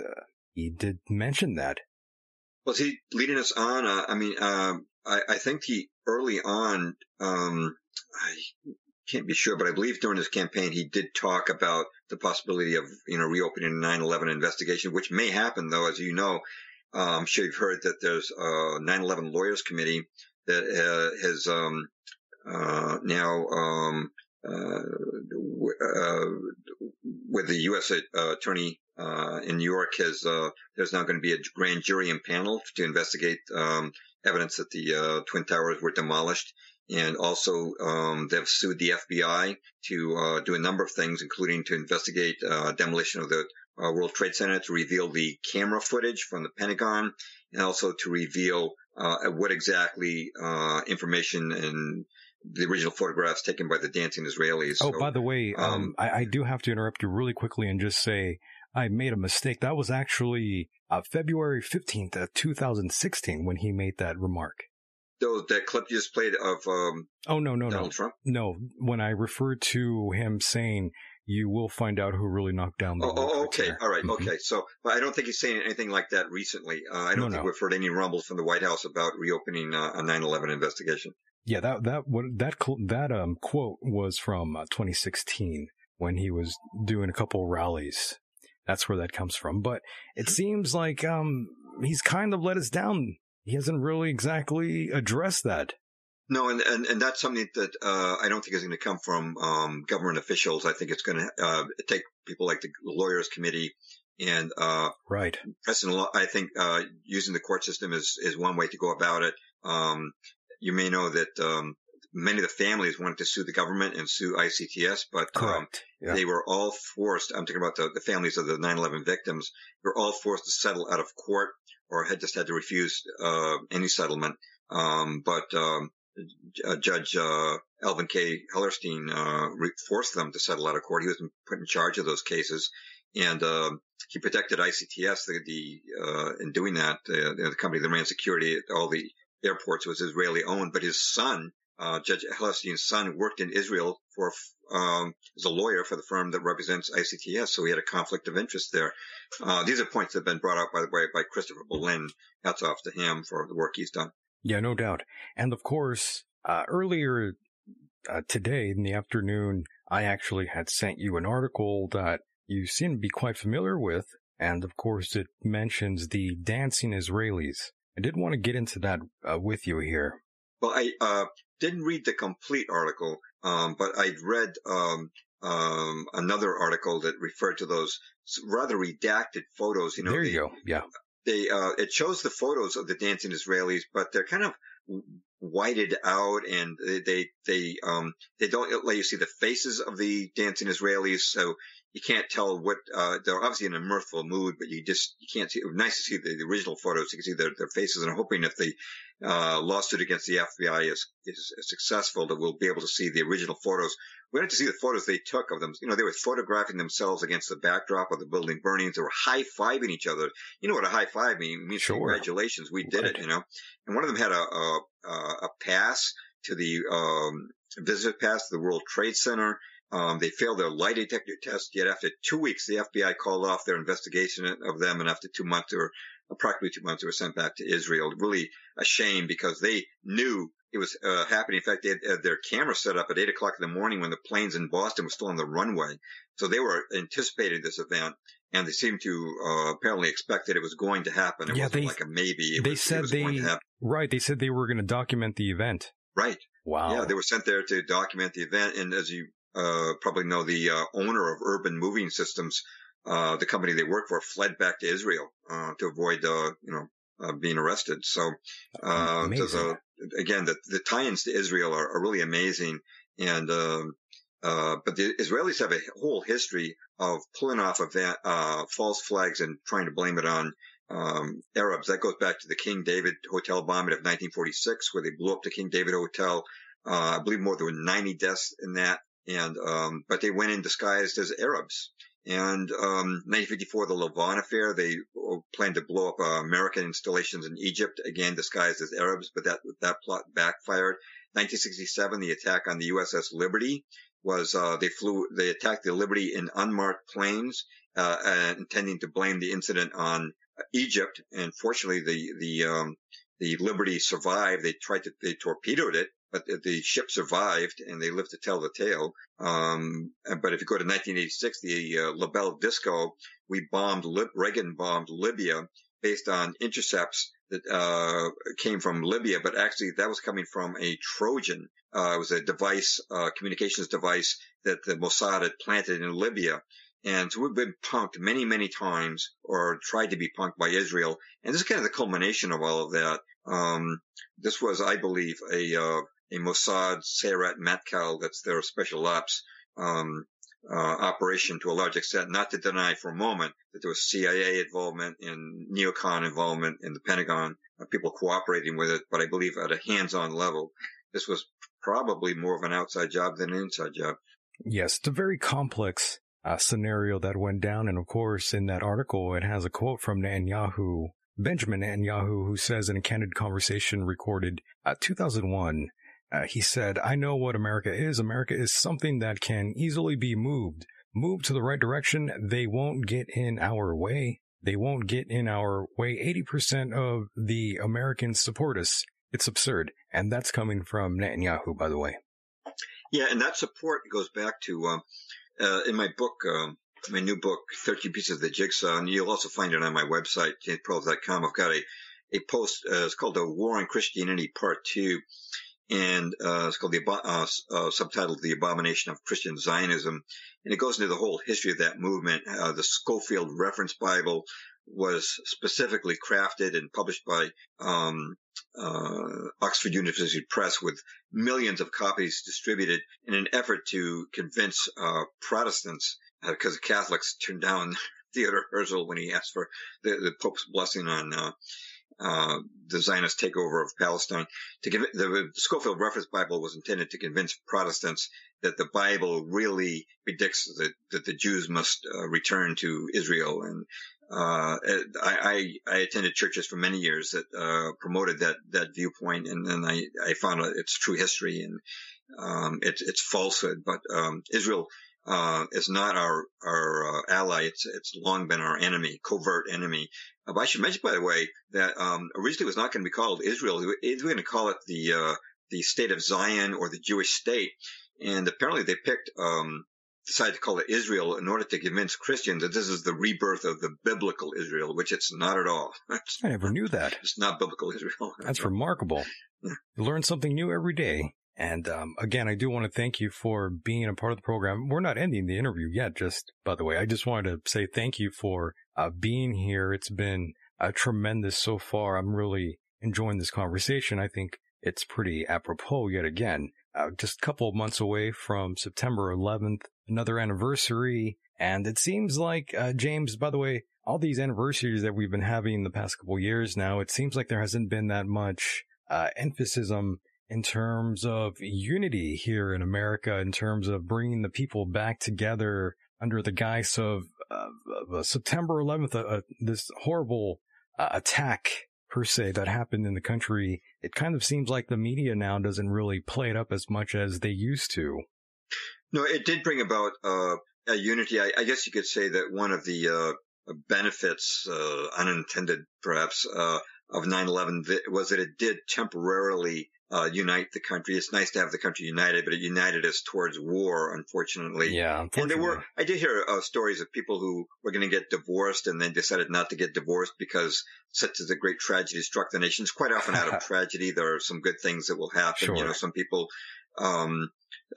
gave them perspective. Sometimes tragedy gives us perspective on life and makes us think about things that are what's really important in life. So there were, some benefits of the tragedy, but certainly it was a wicked deception and definitely a false flag, and definitely intended to bring about these tragic Middle East wars, which have just made life so miserable for people in the Middle East, and have also brought about, again, the police state here at home and cost us trillions of dollars. The cost of the wars in Iraq and Afghanistan alone, never mind the rest of are involved in the Middle East, those alone would more than pay off all student debt in America. Yes, sir. You could fix our infrastructure and fix Flint, Michigan, and the rest of the water supply with all that money we've wasted on unnecessary wars. Wars over weapons of mass destruction that never existed. Never existed. We're still in Afghanistan after 17 years. We're still spending $45 billion a year there. Well, I'm sorry, 18 years now. $45 billion a year. And the reason we went in there was because they wouldn't give us Osama bin Laden. But according to the official story, he died in 2011. According to the official story, which a lot of us don't believe that story about dumping his body in the ocean. Yeah. But if he's officially dead, why are we still there? There's no reason to be there based on the original pretext. I get pretty upset when I hear people say it's for freedom and democracy. Oh boy. That's absurd. That should have gone out with Woodrow Wilson when he said the world would be made safe by our fighting in World War I to make the world safe for democracy. But the same old cliches seem to keep deceiving people. Yes. Well, let's be honest here. Terrible wars and a great tragedy for America and the world. 9/11, really the crime of the millennium. Indeed. And George Bush got us into this terrible war over nothing, over false information. And over the years, during the time, people loved George Bush. They had his back. They were all about him. They would basically strangle you if they could over George Bush if you mentioned any single bad thing about the man. And nowadays, it's almost the opposite. It seems like a lot of people don't like him whatsoever because of his war crimes. Yeah, well, even if you're totally asleep, you've got a sense that something's wrong with our bombing country after country after country in the Middle East, never in our national interest, and always countries that haven't attacked us. As a matter of fact, I mentioned we've been in Afghanistan for 18 years. Did you know that not one of the alleged 19 hijackers was from Afghanistan? 15 were from Saudi Arabia. Exactly. Yet, Trump did an arms deal with Saudi Arabia recently worth up to $350 billion. We have no problem with the Saudis, even though 15 out of 19 were from Saudi Arabia on that hijack. None from Afghanistan, but look at the war we've fought against them. It's ridiculous. It really is. And by the way, I'm curious to get your opinion on this one here. Donald Trump, lots of individuals out there, lots of different circles have been claiming that he, no doubt, is a Zionist. What's your take on that, James? Oh, no question about it. Long before he became president, he was the first American celebrity to do a re-election campaign commercial for Israeli television for Benjamin Netanyahu.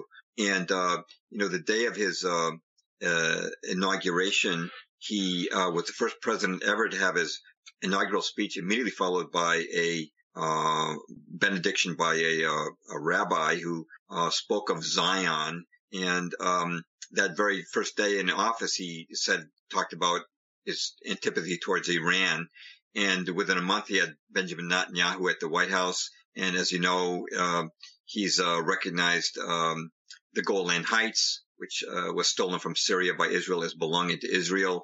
He's announced that our recognition of Jerusalem as the capital of Israel and not Palestine. We have established our first permanent military base in Israel under President Trump. We've done the largest joint military exercises ever with the Israeli military, including a mock attack on Gaza, of all places. It just never stops. Clearly, the powers that be have prioritized foreign policy, and I believe that it's no exaggeration to say that he has continued the neocon war policies of Bush, Obama, and the same mindset as Hillary Clinton and John McCain and Lindsey Graham when it comes to the Middle East. The absurd launching of cruise missiles twice now on Syria over dubious information provided by none other than the White Helmets, who are part of Al-Qaeda. It's insane. I've got a blog post. It's called 14 Reasons Why the Syria airstrikes were a really bad idea. For one thing, you can't knock out chemical weapons by bombing them. You'll just spread the chemicals into the atmosphere and kill more people, which was proof positive that his administration knew full well that Bashar al-Assad had not used chemical weapons on his own people.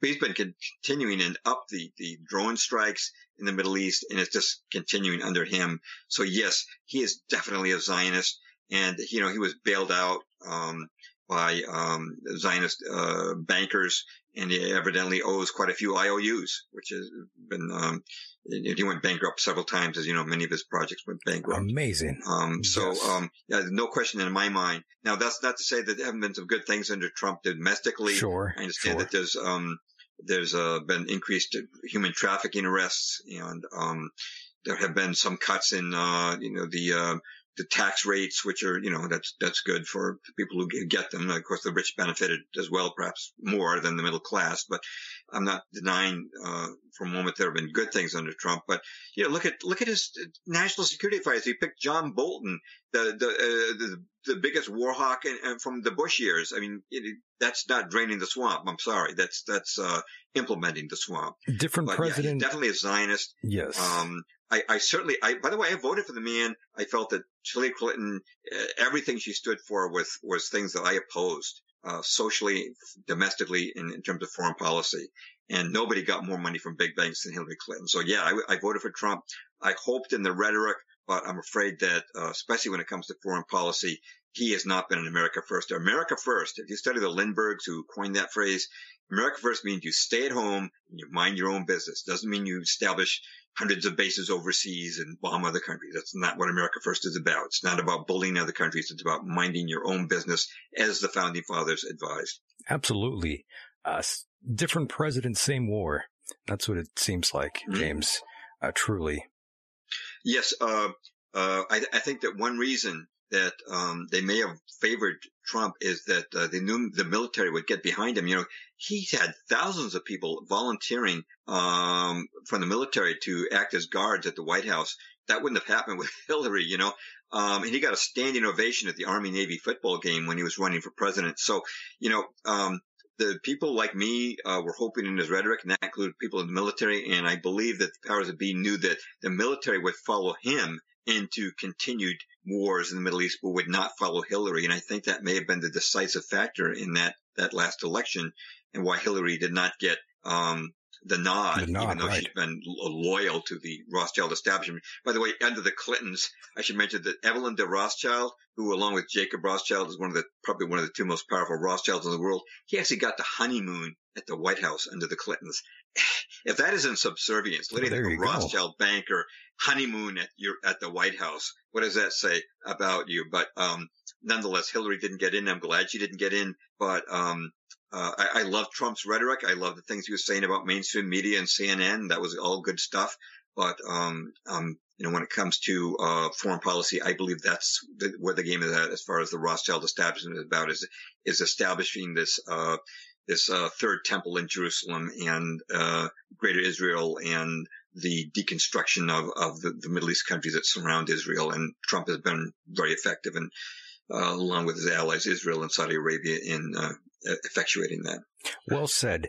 And to go back to what I was mentioning earlier about certain truther groups, there's another one that comes to mind that's architects and engineers for 9/11, which is, of course, led by Richard Gage, who I brought onto the program various times throughout the years. And when I asked him who exactly was responsible for the attacks, he did not answer, not even in private email. I thought that was kind of unusual. Well, I think that's one of the disappointments people have had. But I will say that they've done a magnificent job of giving credibility to the 9/11 movement through the signing on of thousands of legitimate building designers, architects, and engineers into the movement. And I've had some very friendly conversations from people there. So, I have good things to say about them. And I think that Richard Gage is a sincere person, but there are people who are disappointed that they have been focused more on the how than the who. Yeah. I believe that, if you are engaged in a criminal investigation, if you're a district attorney and you're engaging a prosecution, you concentrate on two things. You concentrate on how the crime was done and who did the crime. You don't sit in the courtroom and just say how the crime was done and not talk about who did it. You have, you narrow it down to who the guilty party is. And by the same token, you don't just blame someone without presenting the evidence that convicts that individual. So I think a lot of people would like to see that particular organization be more emphatic in the who, but I'm okay with their approach. And sure. I'm grateful that they've lent so much credibility and scientific evidence to the investigation of 9/11 as a crime. Yeah, I don't exactly see them too. I don't deem them as a harmful group or anything like that, but definitely would like to see them make more of a point on the who. Definitely. But of course, moving a little bit alongside here, there is another individual, Larry Silverstein, who we know signed a $3.2 billion 99-year lease on the entire World Trade Complex just a few weeks before 9/11. And of course, he raked in quite a bit of cash, that Mr. Lucky Larry there. Well, Larry Silverstein, he invested $124 million, and he was given an insurance payout of over $4.5 billion. Now, for a 2-month investment, less than 2 months, that's quite a return. And of course, he didn't have to deal with the asbestos that was in there. And as you know, according to the New York Times, every morning, Larry Silverstein would have breakfast at the World Trade Center. That's what I read. Restaurant, I believe, called Windows on the World. But on the morning of 9/11, wouldn't you know it, he had a podiatry appointment? It was a doctor's appointment. A doctor's appointment, right. Mm-hmm. And so he missed the big event. So he lucked out on the event, and he lucked out on a $4.5 billion payout. And he's had more payouts, by the way. Even from the airlines have had to pay him dues in the years since then. Tremendous investment. But he was so close to Benjamin Netanyahu. Let me see if I can find the quote. I think I can bring it up for us. Here we go. Now, this is according to the Israeli newspaper Haaretz, November the 21st, 2001, the article Up in Smoke. Quote, every Sunday afternoon, New York time, Netanyahu would call Silverstein. It made no difference what the subject was or where Netanyahu was. He would always call. End quote. So that's the Israeli newspaper itself confirming that how close Netanyahu, who predicted that a nuclear bomb would be placed in the World Trade Center in his 1995 book, Fighting Terrorism, is calling Silverstein. It's not Silverstein calling Netanyahu. It's Netanyahu who goes to Silverstein during these weeks. These few weeks that Silverstein owned the World Trade Center. Well, he still owns it now, but the original World Trade Center, he owned it for less than 2 months. Just remarkable. But there are many examples like that. And of course, his children were supposed to be there that morning. They also lucked out. They weren't there either. They were very lucky. But just too many things about Silverstein that any criminal investigator would immediately point a finger and say, who benefits, right? Who benefits? Right. One of the first, in a murder case, for example, one of the first things that police detective will ask us, well, was there an insurance policy on this person who mysteriously died? And who was the beneficiary? Well, who was the beneficiary of 9/11? Geopolitically, it was Israel, but financially, among the people who shorted the stocks and stole the gold and the Brady bonds, et cetera, Larry Silverstein. Amazing. $4.5 billion. You can't. That's a tremendous return. It really is. It really is. And of course, there's another individual out there who I can't believe he's still on TV, and that's Mayor of America, Rudy Giuliani. Another man who, when I saw him talking about how others lie, I thought, well, Rudy, aren't you the biggest liar? Yeah, he made it a crime to photograph the World Trade Center after it happened. And yet, he said it's a crime scene. You can't be photographed. Oh my! Yeah, yet he allowed the steel, which was part of the crime scene, to be hustled off to China very, very quickly. Yes, and of course we did mention this earlier. Here, your new book is out: 13 Pieces of the Jigsaw, Solving Political, Cultural, and Spiritual Riddles, Past and Present. Again, I must confess I have not read the book, but I definitely will pick up a copy, as you covered some extremely fascinating topics. And I was looking at the back cover of your book online, and I saw something that drew my attention, James. Yes. You wrote Making Sense of the Supernatural Aliens, UFOs. Can you possibly expand on that? That caught my attention. Okay, sure. The subject is one that I kind of tended to avoid over the years, because for a long time I felt that, pardon me, I'm just shuffling some papers. That's okay. Some quotes. Don't worry. There was a think tank back in the 1960s. It was called, there was a report leaked from, it's called Report from Iron Mountain. And they were talking about ways to control the population. And one of the ways they explored was a fake alien invasion. But they said that the technology was too primitive in the 1960s, and they just didn't see any chance for that. And their final solution was to control the population through environmental threats. I was familiar with Project Bluebeam, sure, which Serge Monast had talked about before his death, untimely death. He talked about it in 1994, where they would use holograms of UFOs to fool the public. And, Ronald Reagan and Bill Clinton both talked about how you could unite the world through an alien invasion. And that's been hashed over as a way to create world government, which is, we know that's one of their goals, is to have a world government. One way to unite the world population into such a government would be an alien invasion, real or faked. And so for a long time, I thought that UFOs were probably just a black budget Pentagon psyop, But then a person in the 9/11 movement, a friend of mine, directed me through the work of L.A. Marzulli. Oh, yes. Who's a Christian ufologist. He studies many things besides UFOs. He studies giants and things of that nature.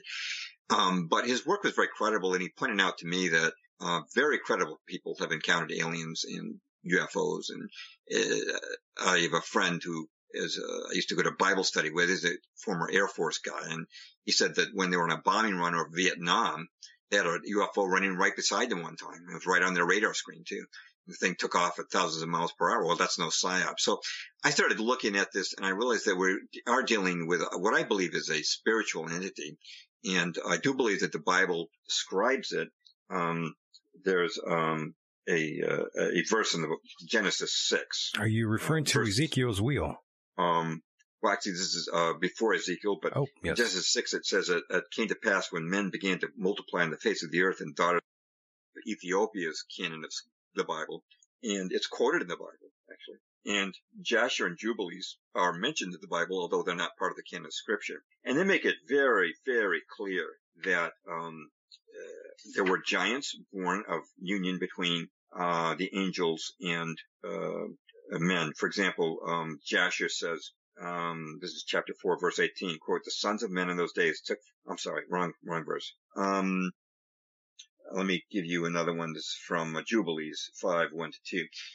Quote, and it came to pass when the children of men began to multiply on the face of the earth and the daughters were born to them, that the angels of God saw them on a certain year of this Jubilee, that they were beautiful to look upon, and they took themselves wives of all whom they chose, and they bare unto them sons, and they were giants.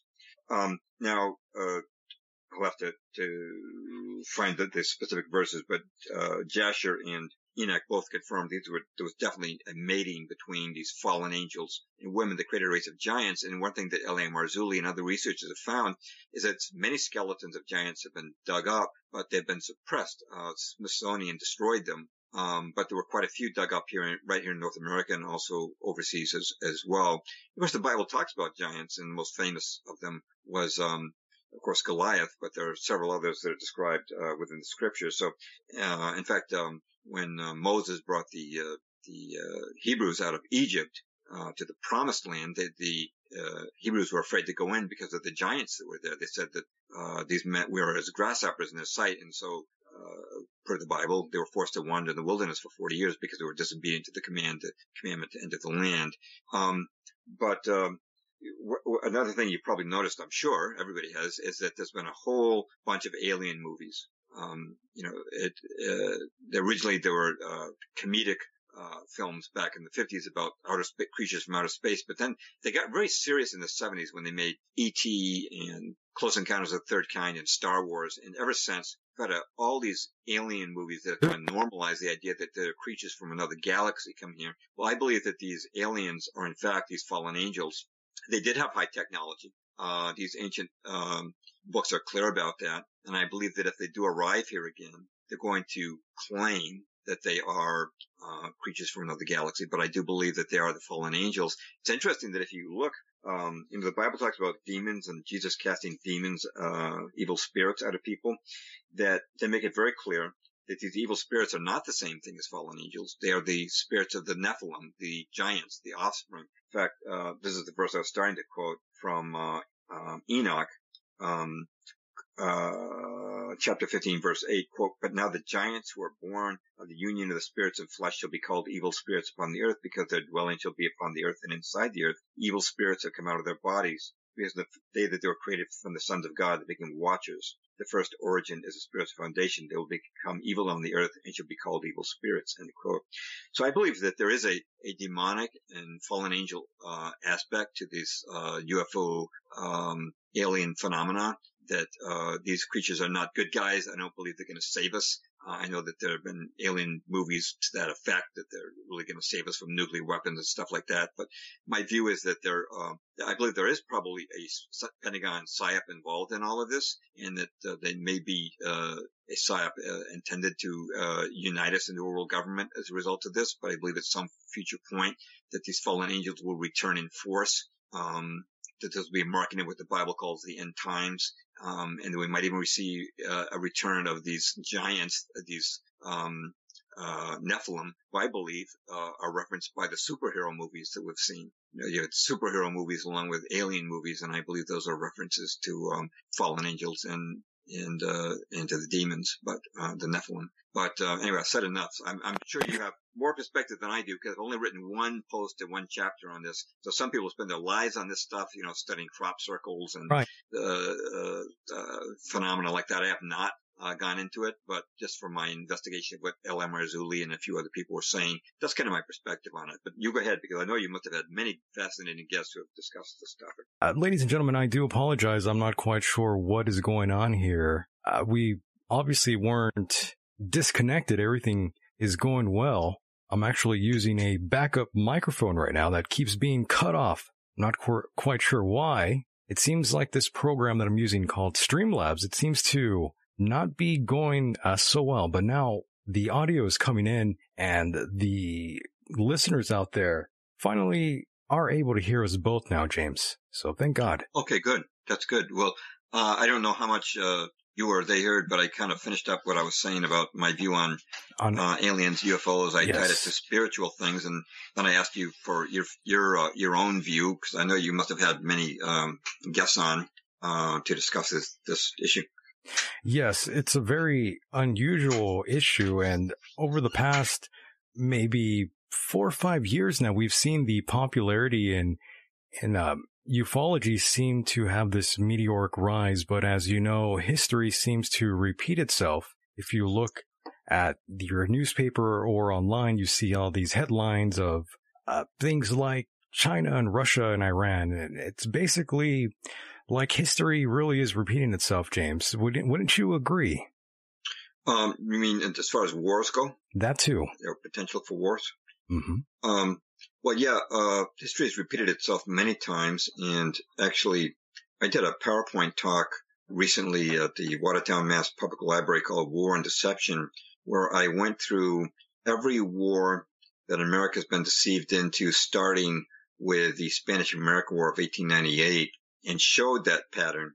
If you look at the Spanish-American War, which is the one, of course, where we went to war with Spain over Cuba, and really the main trigger event was the sinking of the Maine U.S. battleship in Havana Harbor.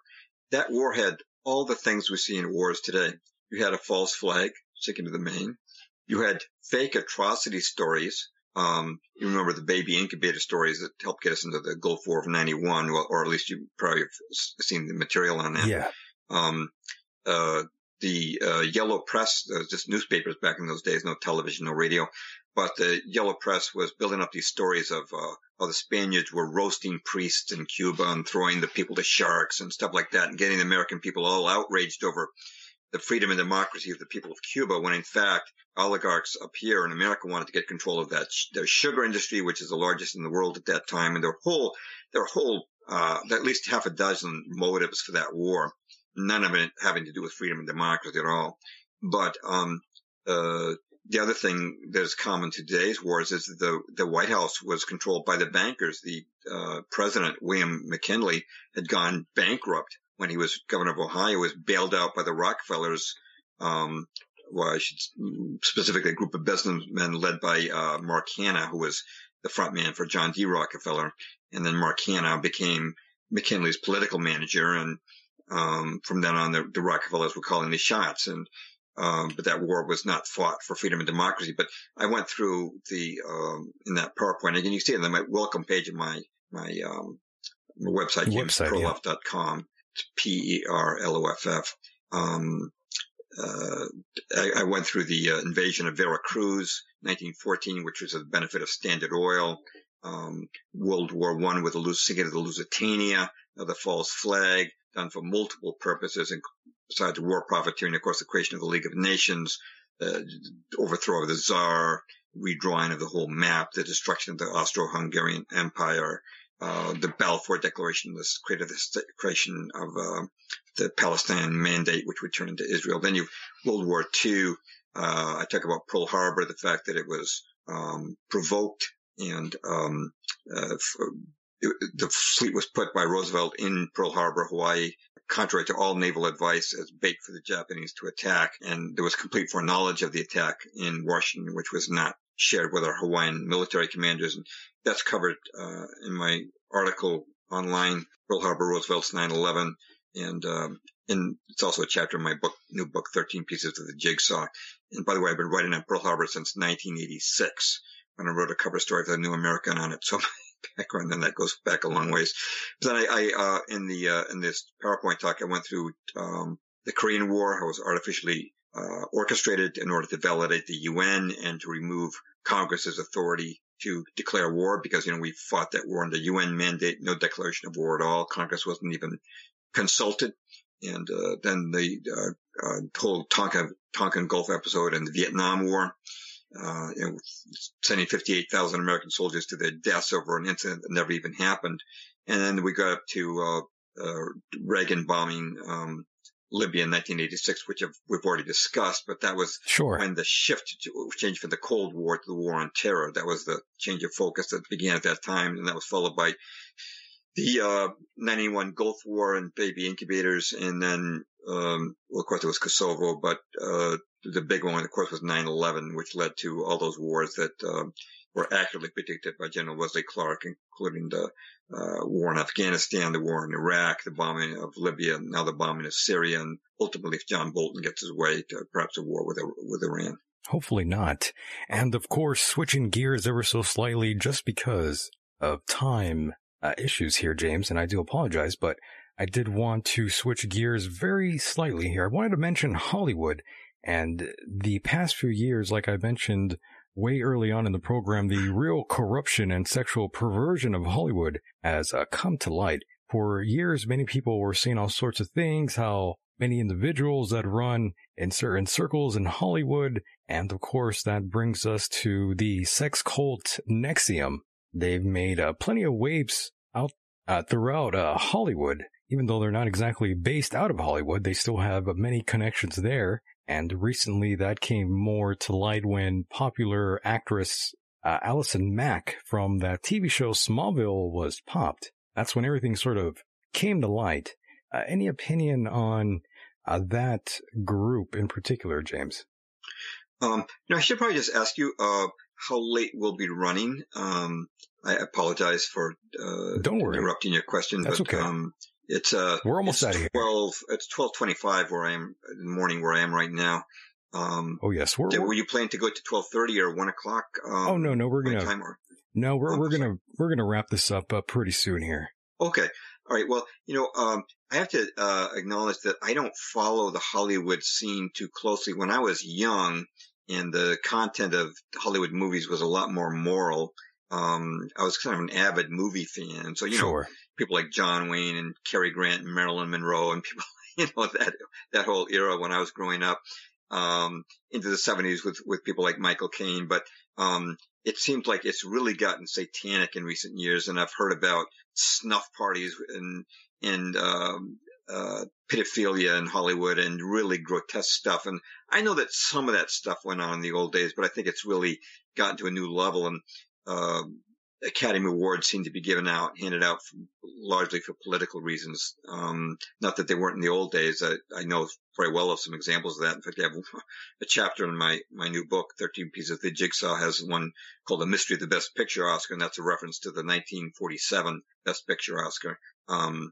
But to be sure, Hollywood is under the control of the powers that be. It is Luciferian, no doubt about it. And there's even a TV show on TV now called Lucifer, which makes out Lucifer to be a good guy, who helps out, basically a good guy who helps out the LAPD solve murders, stuff that never would have been considered. And in fact, I do have a chapter in that new book, 13 Pieces of the Jigsaw, Nice. On the golden age of television. And that was the era of I Love Lucy and The Honeymooners and Leave It to Beaver. And back in those days, television was extremely moral. Every show had some kind of moral lesson to be learned, and there was no cursing, no sex, no graphic violence. But all that was done to get the TVs into the homes. In fact, I even quote the founder of the Church of Satan, Anton LaVey. Right. And here's let me just give you what he said about television. Quote, he said, TV's infiltration has been so gradual, so complete that no one even noticed. People don't need to go to church anymore. They get their morality plays on television. What began modestly as rabbit ears on the top of family TV sets are now satellite dishes and antennas brightly dominating the skyline, replacing crosses on tops of churches. The TV set or on satanic family altar has grown more elaborate since the early 1950s. And he goes on. But anyway, that quote is from Anton LaVey's 1992 book, The Devil's Notebook. Right. And no question that it started out as innocent entertainment in order to entrap people into getting these mediums of these message boxes into their homes. But then they just boiled the frog and gradually tweaked the content so subtly that people didn't even know that they'd been they'd been deceived. But to get a mouse to go into a trap, you got to put cheese in the mouse trap. And the cheese was that these TVs were wholesome and they were going to teach your children good lessons, and it was going to all be like Leave It to Beaver and the Andy Griffith Show. It's going to be good stuff forever, and it wasn't. Hollywood is definitely a place where you won't get ahead. You don't cooperate, and there's some people believe that I haven't studied modern Hollywood too much, but some people believe that some of these big stars who suddenly die mysteriously had to sign some kind of satanic contract to get their stardom, and part of that contract was probably that eventually they would get wiped out themselves. I don't know if that's true or not, but it wouldn't surprise me, just given the level of morality or immorality that exists in that venue. Yeah, no doubt. There's all sorts of weird things involved with that one particular group out there, based out of New York, that NXIVM group. They were getting large donations. They gave large donations to Hillary's camp, if I recall correctly. So, that should be no surprise. She was tied into John Podesta and that whole Pizzagate thing. So yes, that's not surprising. There's a lot there, and of course, as we are closing up here, there is another individual out there who I'm sure you can agree. Well, maybe I don't exactly know where you reside with this one. Of course, the biggest pop star of all time also took a hit. Most recently, a documentary came out again on one Michael Jackson. I'm not exactly sure what your opinion is on Michael Jackson, but I would love to hear it. Well, I wouldn't be surprised if he was taken out, but I have to honestly say I have not studied it. I became so turned off by the developments in pop music and Hollywood that I sort of stopped watching and listening. And I have not followed closely the circumstances of Michael Jackson's death and life. I know there was a lot of weirdness connected with it. but I just don't have an intelligent, okay. informative or edifying opinion to give you. I'm sure you could tell me a lot more than I could ever tell your audience. No problem. It's just a very strange individual, I would have to say, in terms of a lot of things that have come to light. But of course, we won't have to go too deep into it. I would just say that there was some sort of documentary that came out. There's two individuals who said all these things about him. Probably some of that wasn't exactly fact. That was probably made up. However, I'm sure there's lots of things that did go on that aren't exactly made up. I don't care what anyone says. If you are the age of 30 and you're sleeping with children that aren't your own, there's something psychologically wrong with you. Whether or not he touched any of these kids, it doesn't exactly make it right. And James, I'm not even a parent. But if any adult asked me if it was okay for my child to sleep in their bed, I wouldn't exactly agree whatsoever. I'd probably catch a case if I was asked that sort of thing. James? Yeah, I think that, again, I think to move ahead in pop music in Hollywood, it's pretty much a requirement now that you're going to do some pretty degraded stuff. Maybe groomed that way, yeah. Compromise your soul, more or less, if you want to get ahead. I don't think you're going to be able to lead a wholesome lifestyle and get the stardom that so many people covet. It's too bad. I think that the arts can be very positive, that they can present moral messages. I mean, look at the movie It's a Wonderful Life, very uplifting spiritual film that brings joy to people's heart. At least, not to everybody. I mean, everybody has movies they don't like, including that one, but it's just an example of how the arts can be used in a positive way to reinforce, the value of life.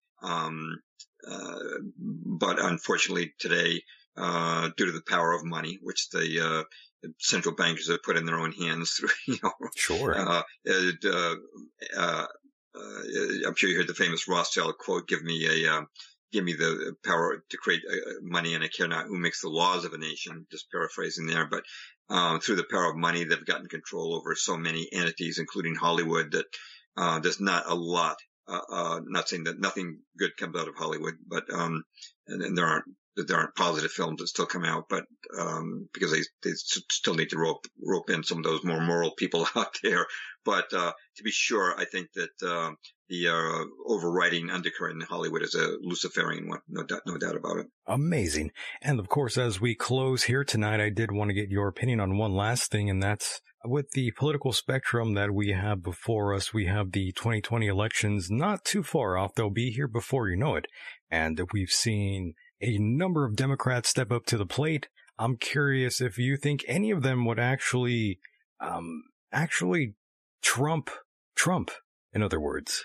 I don't know. I don't think they've got a viable candidate yet. Joe Biden's got he's got the lead. All these gropings that alt media was picking up on for years, and suddenly the mass media, mainstream media, discovered them. I don't think they've got a viable candidate yet, and I think it's going to depend on the geopolitical situation. If Trump has sort of completed his mission, foreign policy-wise, they may decide that it's time to switch back to the Democrats in order to advance their domestic agenda, which I think the Democrats would be better at doing. So I don't know that they've even made up their own minds yet at this point. I don't have any shot to call on that. It might be Biden. Yeah, I'm sorry? I said it might be Biden. Oh, yeah. Well, what's your own thought? Do you think he'll win? That Biden would be brought in as the candidate and as the winner? It kind of seems that way. It seems like the Democrats have pretty much rallied for Biden. It seems like he might be the candidate that everyone agrees with that will go heads up with Trump there. And to be honest with you, I'm not quite sure if he even has a snowball chance in hell, to be honest with you. And this is coming from someone who is bipartisan. I go after both Democrats and Republicans if it's deserved. And I haven't exactly been 100% on the Trump bandwagon per se. I've always had my issues with his affiliation with Goldman Sachs and, of course, his affiliation with convicted pedophile Jeffrey Epstein. That's always rubbed me the wrong way. There's a few other things, but I'm not exactly anti-Trump. I'm just anti-corruption. Right. That's all. Well, he had that in common with Bill Clinton, that association with exactly with Jeffrey Epstein. Yep. Yeah, I think it would be very easy for them to elect either party. They could easily bring down Trump simply by bringing about a stock market crash prior to the election and a downturn in the economy and get everybody sour on him. But if they wanted Trump to stay in office, they just have to, pump some more inflated currency into the economy to stimulate things and make things look good and make people feel happy. And besides that, they can probably rig the voting machines anyway. So even that may not make that much difference. But, I think it's going to depend on, whatever they decide in their, hidden enclaves, where the world is at and how close they are to getting the world government. If they think that Trump is the right man to carry their agenda forward, the best man for that, they'll stick with him. But if not, they may go with a Democrat. Well, it's too early to call that. Right. Incredible. And again, James, I do want to thank you so much for being a part of the program. And of course, if there's anything you want to get off your chest or plug, the floor is yours, my friend. Oh, well, I appreciate that very much. Well, my website is jamesperloff.com. It's Perloff, and a lot of blog posts there. On my welcome page, I've also got video and audio interviews I've done with other radio programs. And again, my newest books are Truth is a Lonely Warrior, came out in 2013. That's not exactly new, but it's a primer on the New World Order, A to Z, or I thought it was A to Z, but I've supplemented that with my newest book, 13 Pieces of the Jigsaw. It's a companion book that elaborates on and fills in, like, for example, the first book did not talk about Wi-Fi and those dangers. This new book does, through an interview with wireless educator C.C. Doucette. So we talk about 5G and nice and smart meters, things like that, things that I didn't cover in the first book. So those are my newest books that are out there, hopefully to educate and edify the public. I'm on Twitter as James Perloff. And I am working on a book on 9/11, but I've made enough mistakes in 9/11 because I have so many rabbit holes. It's coming along slowly because I want to make sure I've got it right when I finally do publish. Still conflicting theories that I myself am undecided about. We touched a little bit about that earlier in the show. So that book is just coming along real slow. Perfect. James, I do want to say thank you yet again for being a great guest, very informative. I enjoyed the conversation greatly, and we'll definitely have to do it again in the near future. Oh, well, thank you, Michael. I look forward to that. You've been a great host, and I don't know how young you are, but you said you were 15 in when 9/11 I think happened. I was. So I guess I can kind of figure out you're in your 30s. Okay. I think I was about 14 when that happened. Oh, okay. Well, hats off to you for being younger and as well informed as you are, and taking the initiative to start your own radio live stream broadcast and getting informed and informing your audience on the issues. And I'm always pleased when I see, I'm older myself, but I'm always pleased to see people who are younger who aren't, just into their smartphones and, into what are the latest TV crazes, but are actually serious about the issues and serious about doing something about what's wrong in our world. No doubt. Definitely appreciate the kind words, and I'll see you again in the near future, my friend. Okay, very good. Right. Good night to you then, Michael, and good night to the audience. Yes, sir. They're listening in, and despite our technical difficulties. I do want to say thank you so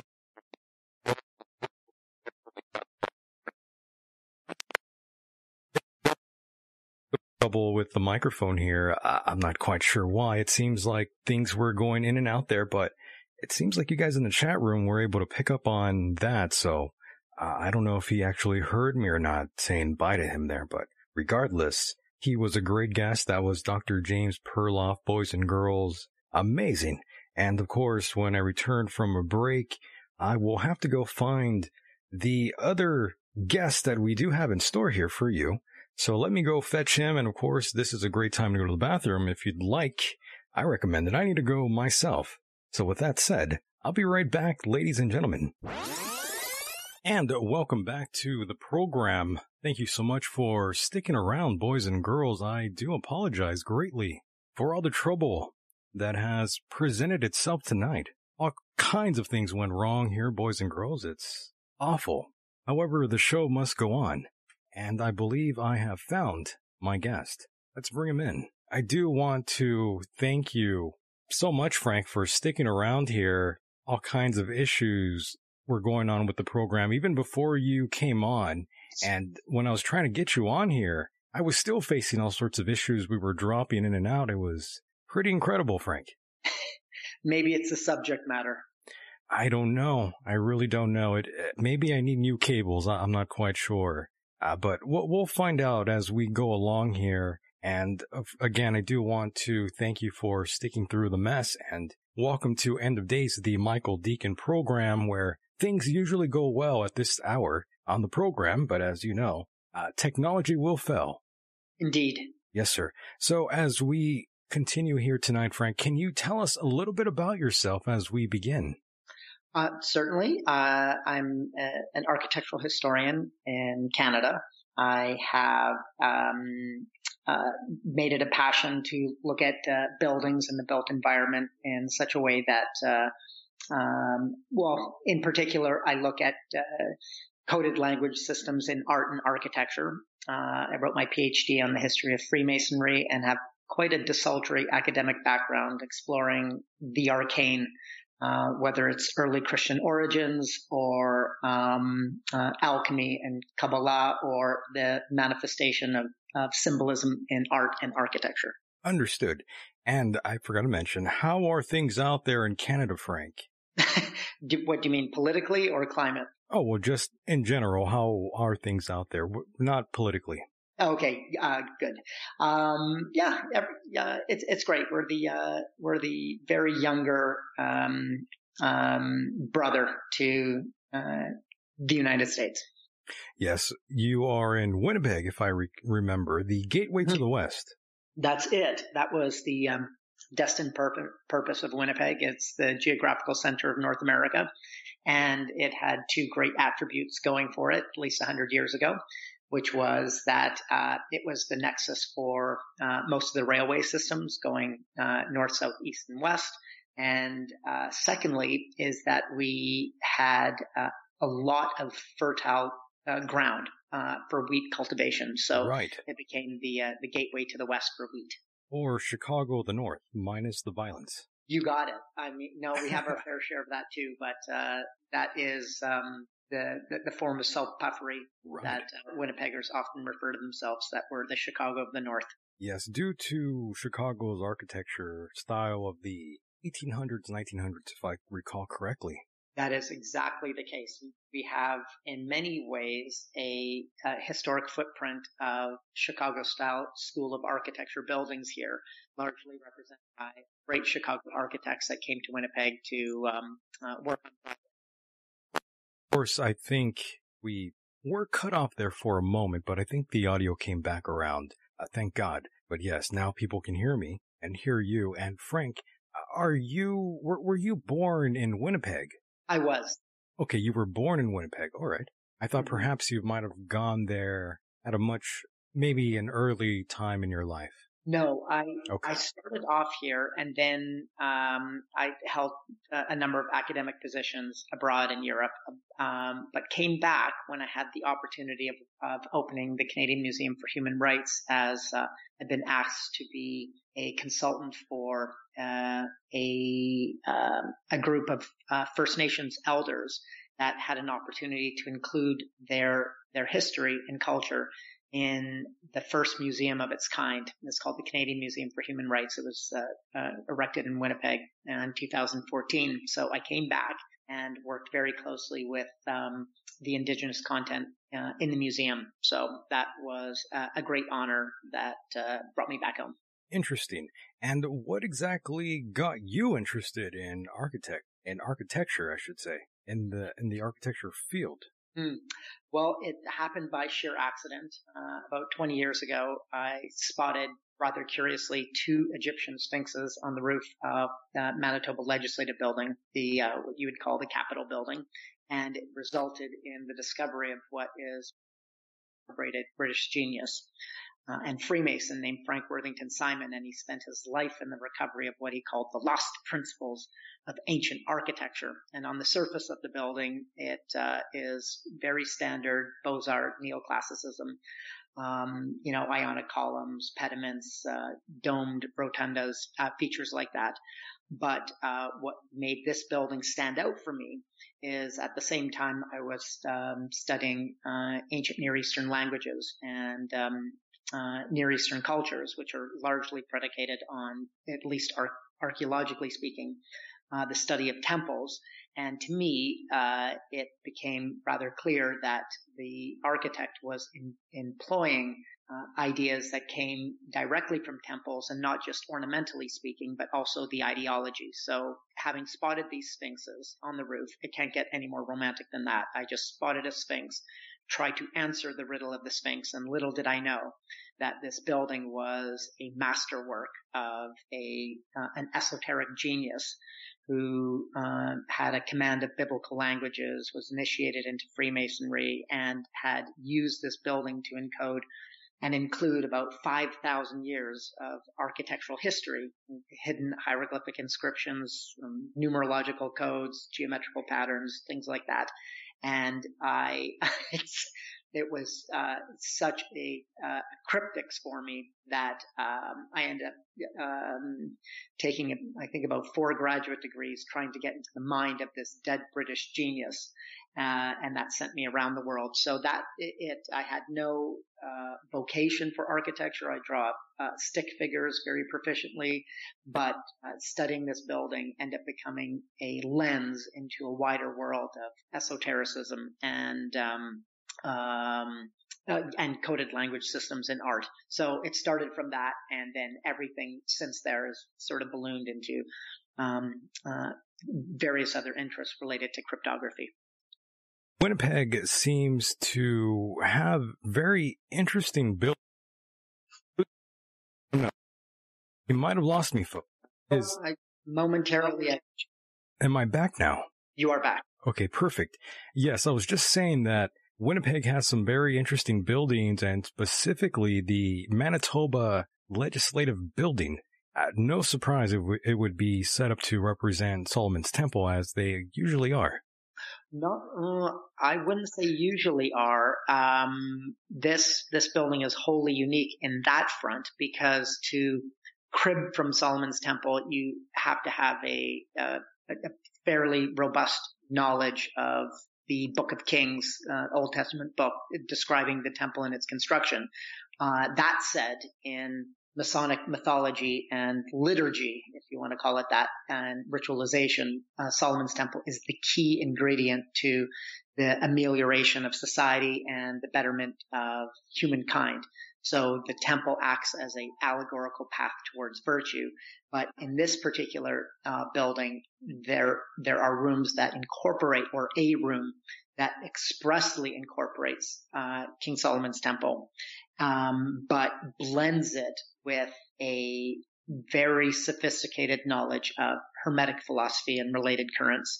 So maybe I shouldn't be so dismissive of your comment that many buildings do incorporate principles of Solomon's Temple. That is the case in churches, synagogues, Masonic lodges, medieval cathedrals. Usually in terms of the dimension and elevation. In this case, it was the procession through the building was meant to be something that was lived. It wasn't just incorporating, cribbing a few notes. It was actually taking on the processional route through the building as modeled by the 3 stages of the temple. Indeed. Very fascinating stuff. And it's also very interesting that these things always are rooted back to Egypt, but for good reason, of course. And you did mention the Sphinx on top of the building there. You have a very, very interesting building. You've got, like you said, these hieroglyphs, and you have all sorts of strange things like the numerological codes that are embedded in the building. I mean, it's just, it's very fascinating. I'm blown away by it. I never even knew that this building had incorporated all these things in it. It's remarkable. Well, this kind of is a decent snapshot of understanding the level of sophistication of the architect, is that hidden on the roof of the building, on the chest of those sphinxes that maybe you have an image of, and if you don't, I'd welcome that you share it with your audience, is that it has this hieroglyphic message. And when I first spotted it and took a photograph of it on the roof, it was remarkable because it's not gibberish. It's not just borrowing, familiar Egyptian themes or images, hieroglyphs like the Eye of Horus or the Ankh, the crucifix-shaped image with the circular top. It actually was grammatically accurate, and it was invoking the sun. And in the very center of it was the cartouche of Tutmosis III. So it wasn't just just being, fluffy with it. It actually, that element of the building directly correlated to the motion of the sun inside the Great Hall. It's called the Grand Staircase Hall. So, what happened after World War I is a lot of this knowledge of architecture and the way architects were trained had been lost. And had given birth to the rise of what's known as international style or modernism. And these older, ancient ideas of the purpose of buildings had been lost. And in many ways, this is the last of the Mohicans. But Chicago, for instance, it just took me in. It became a 10-year investigation because it was more of an omnibus of esoteric world civilization. And, I mentioned numerology, but as far as I know, this is the only building in the world where laws are enacted that literally has a 666 inside the building and a 666 that circumscribes the outside of the building. So the Grand Staircase Hall with the two bison where the sun moves through is the interior dimensions are 66.6 feet in width and 66.6 feet in length. And that same dimension also corresponds to the length and width of the building. So it's not like the architect is just willy-nilly playing with numbers. And also the number 13 is found everywhere. The number of stairs, the number of lights, the number of stones that hold up the archway, the number of chairs around the speaker's chair, the height of what's called the Golden Boy, who's the figure on the dome, which is really the Greek god Hermes, is exactly from head to toe 13 feet. 13 is just everywhere. So it's a building full of 666 and 13. But the architect borrows these ideas to invert them. And that's the ingeniousness of it. It's not like it's some homage to Satan. It's actually ascribing that there is a power to numbers, an ontological power of numbers, and that if you incorporate them wisely, you could use them for effective purposes. By the way, up on the chat room, hopefully you could hear me now, Frank. Oh, I didn't hear you at all. Can you hear me? Can you hear me now, Frank? So I can hear you now. Okay, perfect. I was switching things over. Sorry about that. A little bit of a delay there. But yeah, I do have that image up in the chat room, and it's extremely fascinating that it would be incorporated in this building. But again, once you really think about it, it totally makes sense why. Well, it didn't make sense to me. Initially, I thought that this was some biblical mumbo-jumbo. And bear in mind, this architect wasn't just willy-nilly playing with numbers, as I described earlier. Yes. He had command of Greek, Hebrew, and Latin. His father was a very famous theologian, and so by the time he was 15 years old, he learned how to read the Bible in its original tongue. And part of his tutelage from his father, who was a very famous theologian, author of many books, was that you could read the superficial stories of the Bible, kind of like the garments that we wear. Then there's the body of the text, which are the allegorical meanings. And then even deeper still was the soul of the Bible, which could only be understood at the letter level. And that idea firmly planted in a fertile young mind, a brilliant young mind who was an excellent draftsman, use that as to develop an architectural career. That and his master work was this building in Winnipeg, and being born in Winnipeg, and many people from that have visited, is probably one of the most iconic buildings in Canada in terms of legislative buildings. And and there it was this whole time in my own backyard, and I hadn't noticed that it was a, Masonic reconstruction of Solomon's Temple and the masterwork of a British occultist. Yes, we've been having a strange time here doing the live program, and yes, Be Silly in the chat room is wondering what it is. I wonder what it is as well. But now it seems like the audio is working again, so here we go. Frank, I'm not sure, well, obviously you didn't exactly catch what I was saying, but very unusual, the long history that Freemasonry has. It's very unique in Canada, per se. And I was actually asking you about your upbringing, which I should have perhaps asked you when we were beginning this interview, but I was very curious if you had a religious upbringing, Frank. No, not really. I mean, I grew up with Roman Catholic parents, but it was not instilled, not doctrinal, not dogmatic in the slightest. Just a cultural trimming. Okay, I see. Understood. And again, Frank, are you a Freemason yourself? Well, I'm glad you got that cat out of the bag. I became a Freemason in the quest of trying to get into the mind of this architect, namely because at the time I realized that the scholarship of Freemasonry had been divided into two camps. One is the denounced naysayers that think Freemasonry is in league with the devil, and then those who are Freemasons who proclaim to be the progenitors of Enlightenment, the same way that the cultural anthropologists will do an ethnography. And that is, you actually say, if you're instance interested in the Guayani Indians of South America, you actually travel to South America, you learn their language, you eat their food, you spend some time with them, you perhaps may even get initiated into their rites, and then you remove yourself out of that society to write about it in a dispassionate way.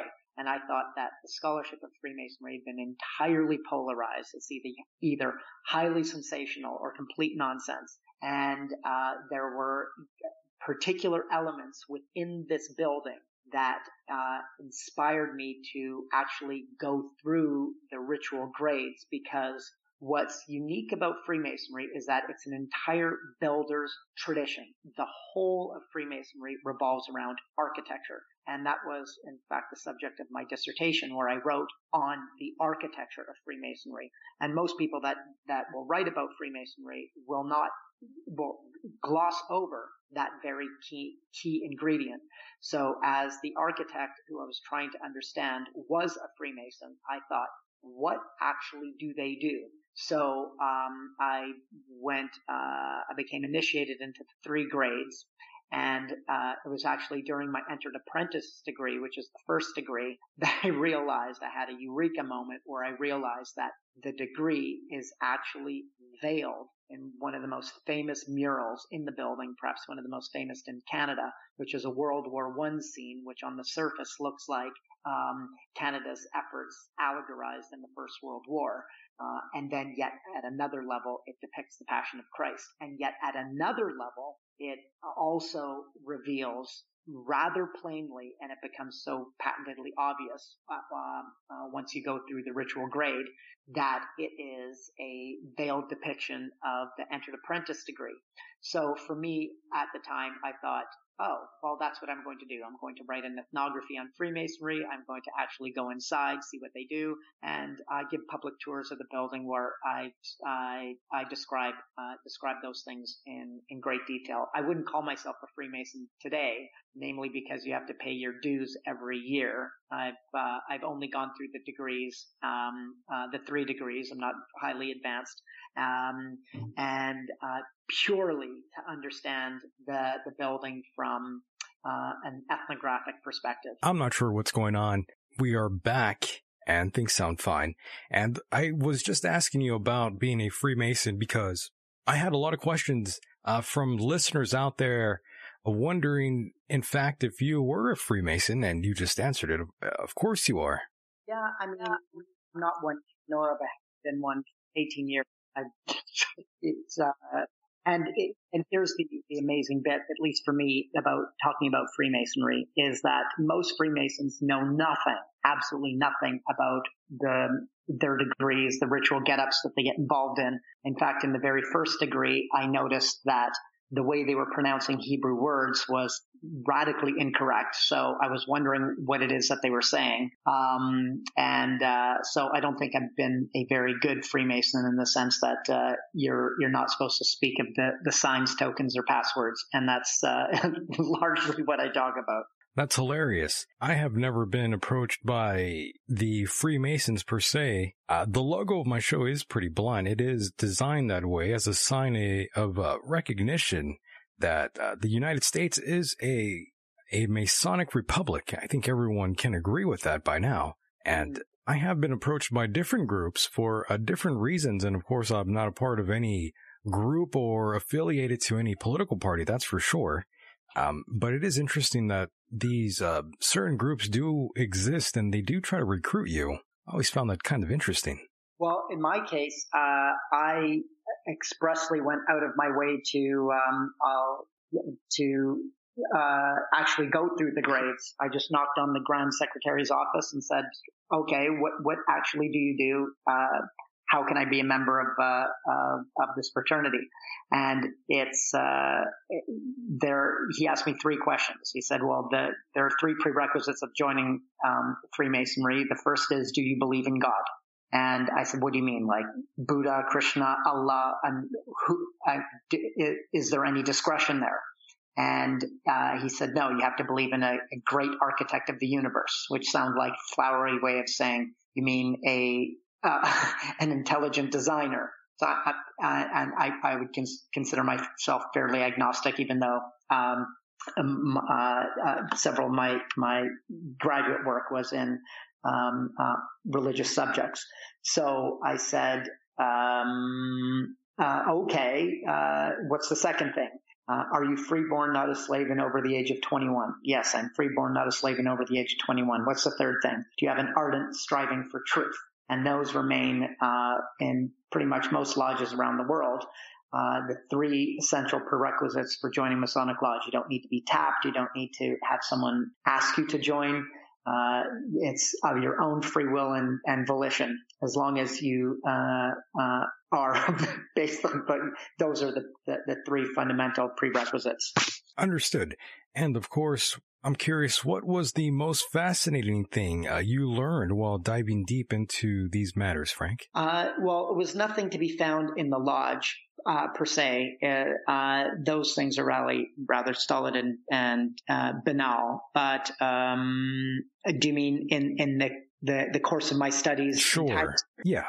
I think the lack of recognition for at least as a cultural provider of Hermes Trismegistus. Oh, very interesting. I would call him the Bigfoot of Western civilization. That is somebody who we kind of have tangentially recognized as no, maybe that's not that's not a good analogy. But yeah, Hermes, the figure of Hermes, and I don't mean the swift-footed messenger of the gods as noted in classical myth, right? But Hermes Trismegistus, who is the author of a vast collection of esoteric writings that ignited the mind of Renaissance intellectuals and very much became the basis of the preconditions of the development of modern science. The very notion that within our mind, the intellect has the capacity to read the book of nature. And there's this fantastic illustration in Copernicus's revolutions, where for the very first time he provides the criteria that shows us scientifically that we live in a heliocentric system. And there on the very same page that you see the great model that we're all familiar with, the birth of modern science is right there, that moment, that page. he ascribes his knowledge to proposing that the sun is at the center because Hermes said so in the Corpus Hermeticum. So in that sense, that's what I was alluding to as Hermes being somewhat of a quasi Bigfoot, extremely important, vibrant component of Western intellectual thought, but not within the realm of Greek rational philosophy and not within the realm of biblical faith, but the middle pillar, the middle path, the esoteric underground stream of knowledge that can all be safely within the wheelhouse of Hermetic knowledge. And I knew nothing about Hermes other than his figure was on the dome of this building. So I think all the things that I've studied, I think it's the body of wisdom and philosophy that comes from Hermetic writings that certainly motivated me. Amazing stuff. And of course, you mentioned earlier on that you take tours out there. And I was just very curious if there's been any disasters, anything that's unusual, anyone that's acted a little strange during one of these tours. I'm always up for a good bad story. No, although I did have the opportunity to tour the future King of England, the Prince of Wales, and we had a great discussion. He's actually a bright guy, about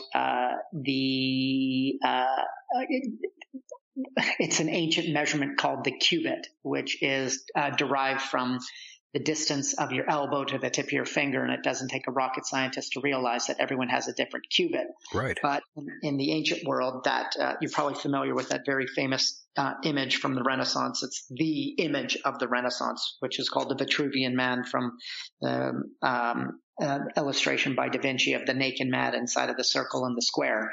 And that was meant to illustrate for architects. It actually comes from a book of architecture written about 2,000 years ago by Vitruvius. And inside what it illustrates is that there's a harmony, a mathematical geometrical harmony to the body. And this harmony is related to something called the golden section. And so we were discussing the cubit, which is the unit of measurement used in building Solomon's temple, but it's also the unit of measurement used in building the Parthenon, building the Great Pyramid. There is a standardized cubit, and once you know what that is, you basically have access to the architect's mind, because once you have a standard unit of measurement in the ancient world derived from the human body, then you can have an understanding of what dimensions the architect is taking in their design.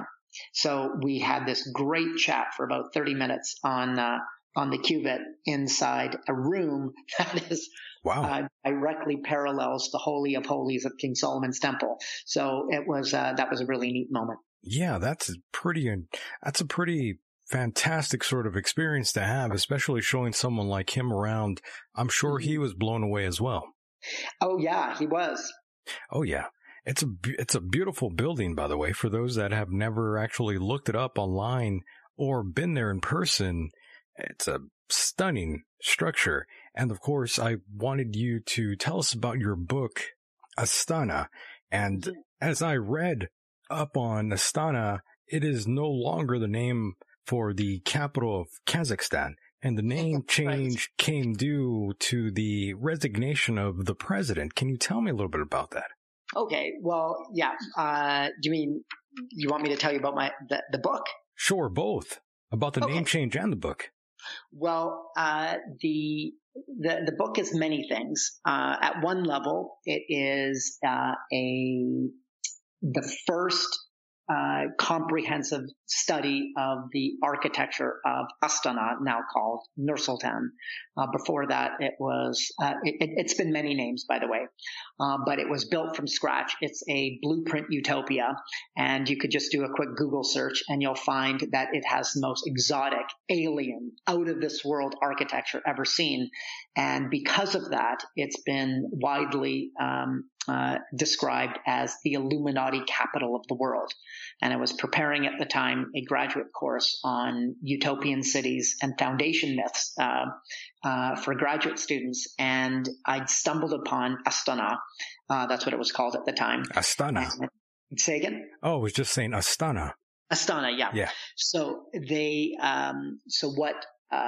why I took such an interest in it is that I could see how superficially you can make you can potentially identify that it has Illuminati themes. Oh, yes. Oh, yes. Right. But to me, I wanted to write a book about it that would look at that and sort of turn it on its head. And so what I did was I wrote it in the form of a foundation myth, meaning that at one level, you're going to get a comprehensive history of Central Asia and a in-depth study of the buildings and symbolism of the capital city of Kazakhstan. Totally bizarre. It looks like Las Vegas on some occult steroids. It's the greatest thing I've ever seen, and I had no idea it even existed. I only heard of it briefly a couple times, and I'll get into that in a moment here, but I just wanted to quickly add that the structures are the most beautiful structures I've ever seen in my entire life. I'm blown away by it. Oh yeah, on the surface, you'll see these completely otherworldly buildings. The world's largest outdoor tent, which is called the Khan Shatar Mall. It's a massive, huge mall in the shape of the tent called the yurt in Kazakhstan, Central Asian nomadic culture. There's a giant UFO. Yes, they built a UFO that you can walk into in the shape of a perfect saucer disc. There's a massive glass pyramid. There is called the Palace of Peace and Reconciliation, where every 3 years, world religious leaders around the world meet at the apex of a giant glass pyramid in the center of Central Asia in Kazakhstan to discuss world religion Amazing. And the harmony of nations. I'm not making this up. This happens every 3 years at the apex, the pinnacle of a glass pyramid. And there's a bunch of other things. There's a library in the shape of an all-seeing eye. So on the surface, you say triangles, pyramids, pentagrams, all-seeing eyes. What the hell are they doing over there? So incredible, yeah. I saw this as a very superficial reading, and instead, the buildings were plot devices. They were devices of Kazakhstan trying to narrate to the world that it is the new Geneva. And so what I did was I coded the book, kind of like the Voynich manuscript, where I placed a puzzle.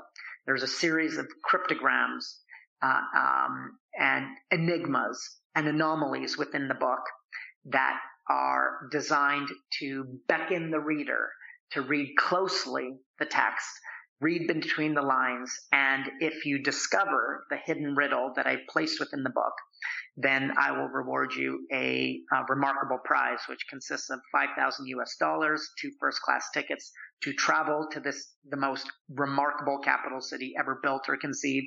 And on my dime, I will put you up in the most remarkable 5-star hotel for 7 nights. So yes. At one level, it's a remarkable study of this outrageous capital city. And at another level, it is a study of the power of myth and symbolism. And yet at another level, it's a treasure hunt. Yes. And I was just going to mention here that I know we're jumping a little bit ahead here, but on your website, I did see that challenge. And I wanted you to sort of tell me more about it, but you just did.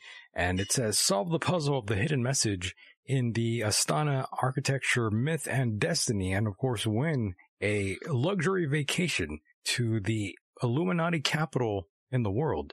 And of course, I take it no one has yet solved the riddle yet, correct? That is correct. Wow. I mean, you cheeky bugger, what are you trying to do? And with this puzzle, and I will let your listeners in on a little hint, and that is the inspiration for the puzzle comes from 2 unexpected sources. Well, Three. The first is the Rosicrucians. Are you familiar with them? Correct. Yes, the Rosicrucians. Yeah. So the Rosicrucians were the progenitor to Freemasonry, and in the 17th century, as a response to the crisis of faith and the 30 Years' War that ravaged Europe, they cloaked a reformation of the world in a symbolic mystery that was meant to be solved by readers and people that wanted to join the Rosicrucian Brotherhood. Now, it was completely invented. There was no Rosicrucian Brotherhood. It was invented by a bunch of Protestant intellectuals in Tübingen, and they wrote these works in such a, like, kind of in a way of placing the pebble of a mystery in a great pond and dropping that mystery in the pond and seeing the ripples of it. And what had occurred unexpectedly is people wanted to join the order because the order promised to bring together science, religion, faith, and theology, and that it was offering this solution to epistemological problems in the 17th century. And strangely enough, it was the greatest publicity stunt of all time, because we're still talking about them as if the Rosicrucians actually existed, and they didn't. And then the second inspiration was the Oxford Inklings that looked at elements of the 20th century. The Oxford Inklings were largely had you heard of the Oxford Inklings? I believe so. Okay, so they were probably the least known but most important literary circle that most people don't know about, because it was comprised of J.R.R. Tolkien, C.S. Lewis, and we know their works. But what you might not know is that they wrote the foundation works of Western children fantasy literature, like The Lord of the Rings and The Chronicles of Narnia, as cover stories. So what I mean by that is when you're reading Lord of the Rings, you have no idea that you're being inculcated into Roman Catholic theology. That is the intention behind the works. Yes. And the same thing with C.S. Lewis. The whole of the 7 books of the Chronicles of Narnia are actually based on the medieval planets or the planets of medieval cosmology.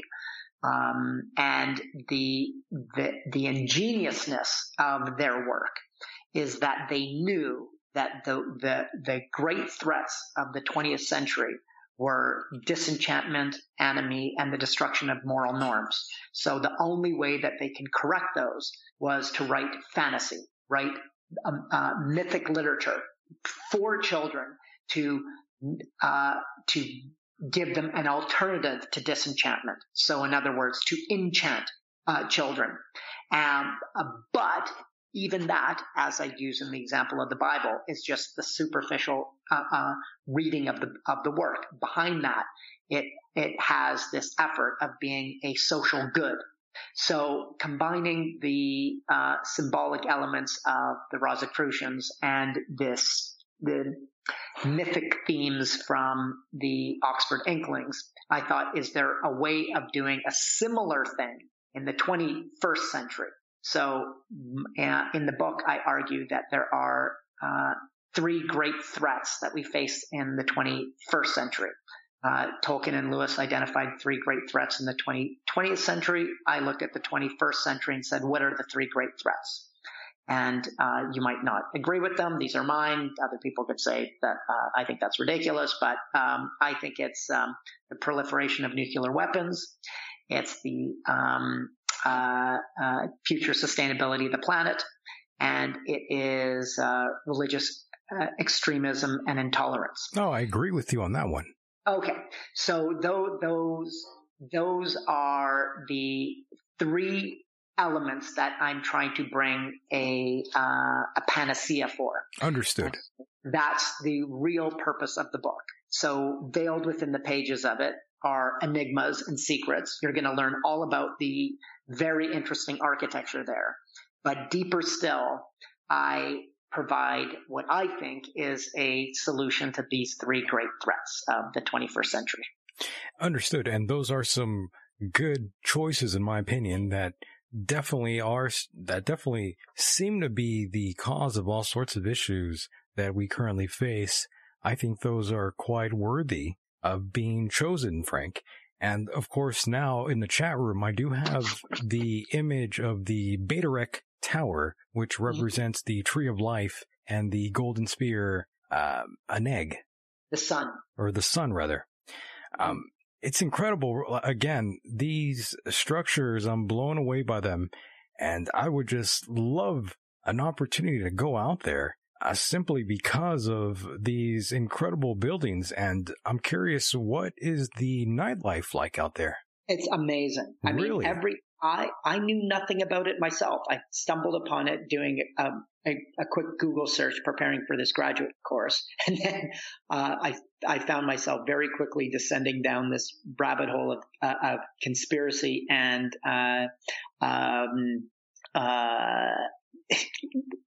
some wacko ideas, by the way, about Astana. So it intrigued me from the start. So I traveled there about 8 times in the process of researching for this book. And just before it went to print, I told my publisher I had this eureka moment, which I did. And I said, you have to stop publication. And she's like, it's literally on the presses ready to be printed. And we can't stop it. And I said, we have to stop it because I need to take it back and recode it to put in this treasure hunt.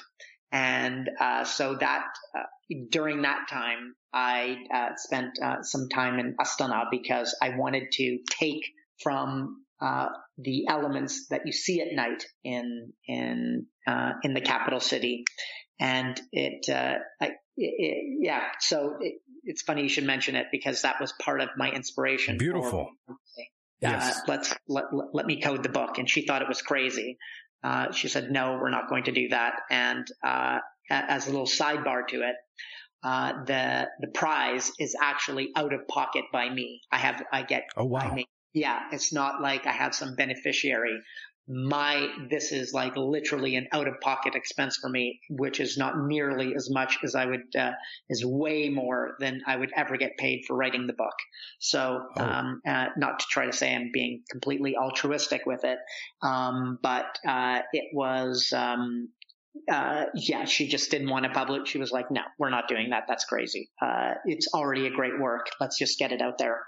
And I said, no. I knew why I'd written the book. And to me, I felt that just in the same way. And here's the third inspiration, actually, is I was working on a new book, which was on Satoshi Nakamoto, who's the purported founder of Bitcoin. And that's right. I was intrigued by the idea of placing a proof of work riddle inside. So there should be some reward with it. And scour the book, take it apart, read it, decipher it, attack it. And it's a really fun piece of scholarship. It really is. And now I do have an image of the pyramid known as the Palace of Peace and Reconciliation, or Accord. I've heard some people say that. And it's a nighttime image of the pyramid, and you see fireworks in the background. And my God, it's stunning. Isn't it wild? Like, you're like, what? Is this the homeland of Borat? I can't even believe it exists. It is. That is exactly how it is. That's the freaky part. When you're there, you realize that this massive, epic $60 billion fantasy project exists. Yeah, it's just blowing me away when I was looking at images. And of course, you mentioned Borat. And to be honest with you, most Americans, when the first time they were ever exposed to Kazakhstan was because of the movie Borat. And that's just the way that's America for you. But the thing is, Kazakhstan, I've actually heard of it, maybe a year or two way before the movie even released. So when I did see the movie, I was just thinking, well, that doesn't make sense. But actually, I do like the movie Borat, and I do like Sacha Baron Cohen. I think he's an amazing talent. He's a good comedian. When that movie came out, what was your perception of that? Well, I mean, the movie came out well before I Right. was writing this work. But what was called, in fact, the scenes that were apparently showcased in Kazakhstan was a Romanian gypsy village, by the way. Sure. And the shocking thing about actually being in Kazakhstan is that it's a country of extraordinary splendor. Not only that, but in fact, I opened the book by showing 3 great discoveries that happened in Kazakhstan over the last 15 years. One is they had unearthed massive pyramids, step pyramids from around 1200 BCE. You would never, ever in a million years associate pyramid building with Central Asia, which is largely a nomadic culture. But voila, there they are. And it's not a hoax. There were pyramids constructed in Kazakhstan. The other thing was the discovery of massive, they're called geoglyphs. Massive, kind of think of the Nazca Line in Peru. Oh, yeah. Except these geoglyphs were unknown and only recently discovered. And among the remarkable symbolism that was inscribed on the earth is one of the earliest swastikas. Thirdly is the world's largest pentagram is carved on the side of a desolate lake in Kazakhstan. And Google Earth, you'd be able to search it by typing in, maybe you could still do it now, by just typing in into Google right now, Devil's Pentagram. And you type that into Google Earth and it would zone right into this area. And lo and behold, there is a giant, massive pentagram.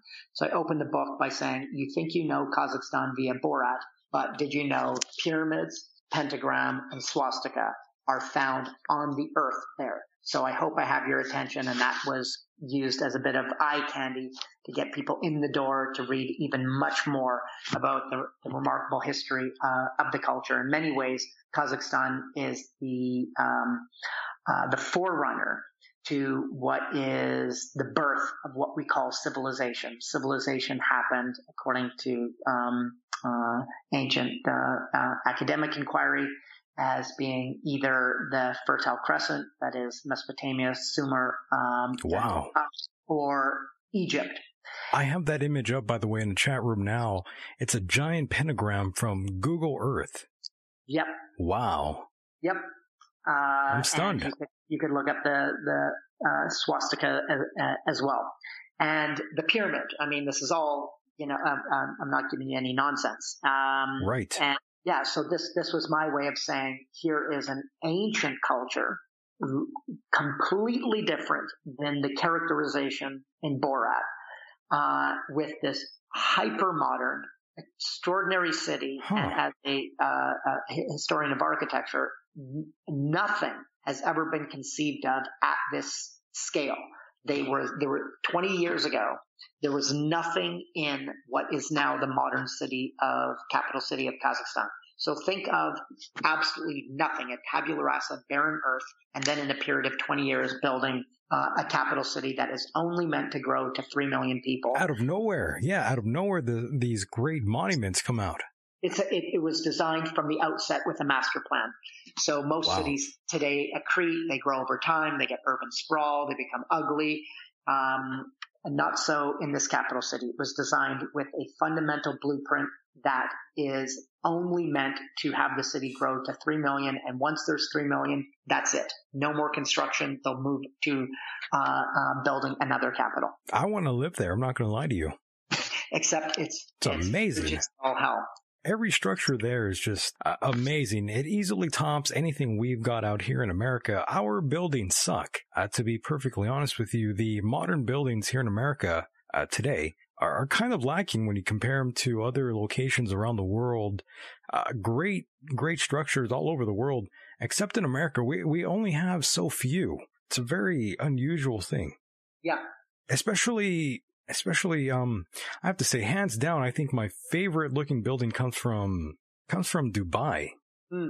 I believe that would go to little unknown name, but I'm sure you probably are familiar with him. David Fisher, who came up with the Dynamic Tower, or the Da Vinci Tower, as they say. Mm-hmm.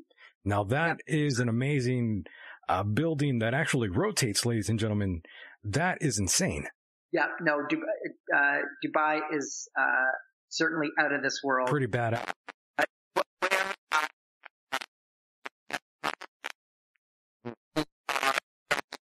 Divorced from the culture. In the case of Kazakhstan, the elements and themes and symbolism of the capital all derive from one of the oldest religious movements and the fundamental element of Kazakh culture, which is Nomanism and Tengrianism. So it's different. Dubai to me seems like a modern version of Brasilia, which to me lacks any kind of real sensible human qualities. I'm with you on that. I do still prefer Kazakhstan, however, and I'm looking at an image right now. I have it up in the chat room. It's the Central Concert Hall, which is another futuristic venue. And again, I really had no clue this thing even existed. And this building uses bioclimatic architecture, and from above is in the shape of a vesica piscis. I was mentioning this concert hall building, and I was asking if you've actually been inside of it for any kind of concert yourself. Yes. Oh, you have? Yep. My favorite building in Astana is called the Nazarbayev Library, or the Presidential Library. Maybe you want to bring that up. And the Golden Sphere, which is was the central pavilion of the World Expo. If you want to really blow away your listeners, show the closing ceremonies of the Astana World Expo, which happened in 2017, and see that will definitely raise some eyebrows. The Astana World Expo, you said? The World Expo was in Astana in 2017, and it was dedicated to the future sustainability of the planet. So they built an entire expo. The entire expo grounds were based on harnessing the 5 elements, earth, air, water, fire, and ether, and in a systematic way that could show how the planet could run sustainably. And the central pavilion of the expo is the world's largest glass sphere, which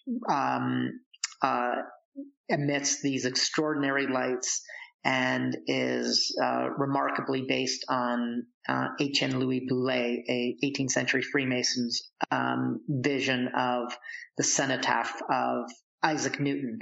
But they take that, think of the expo.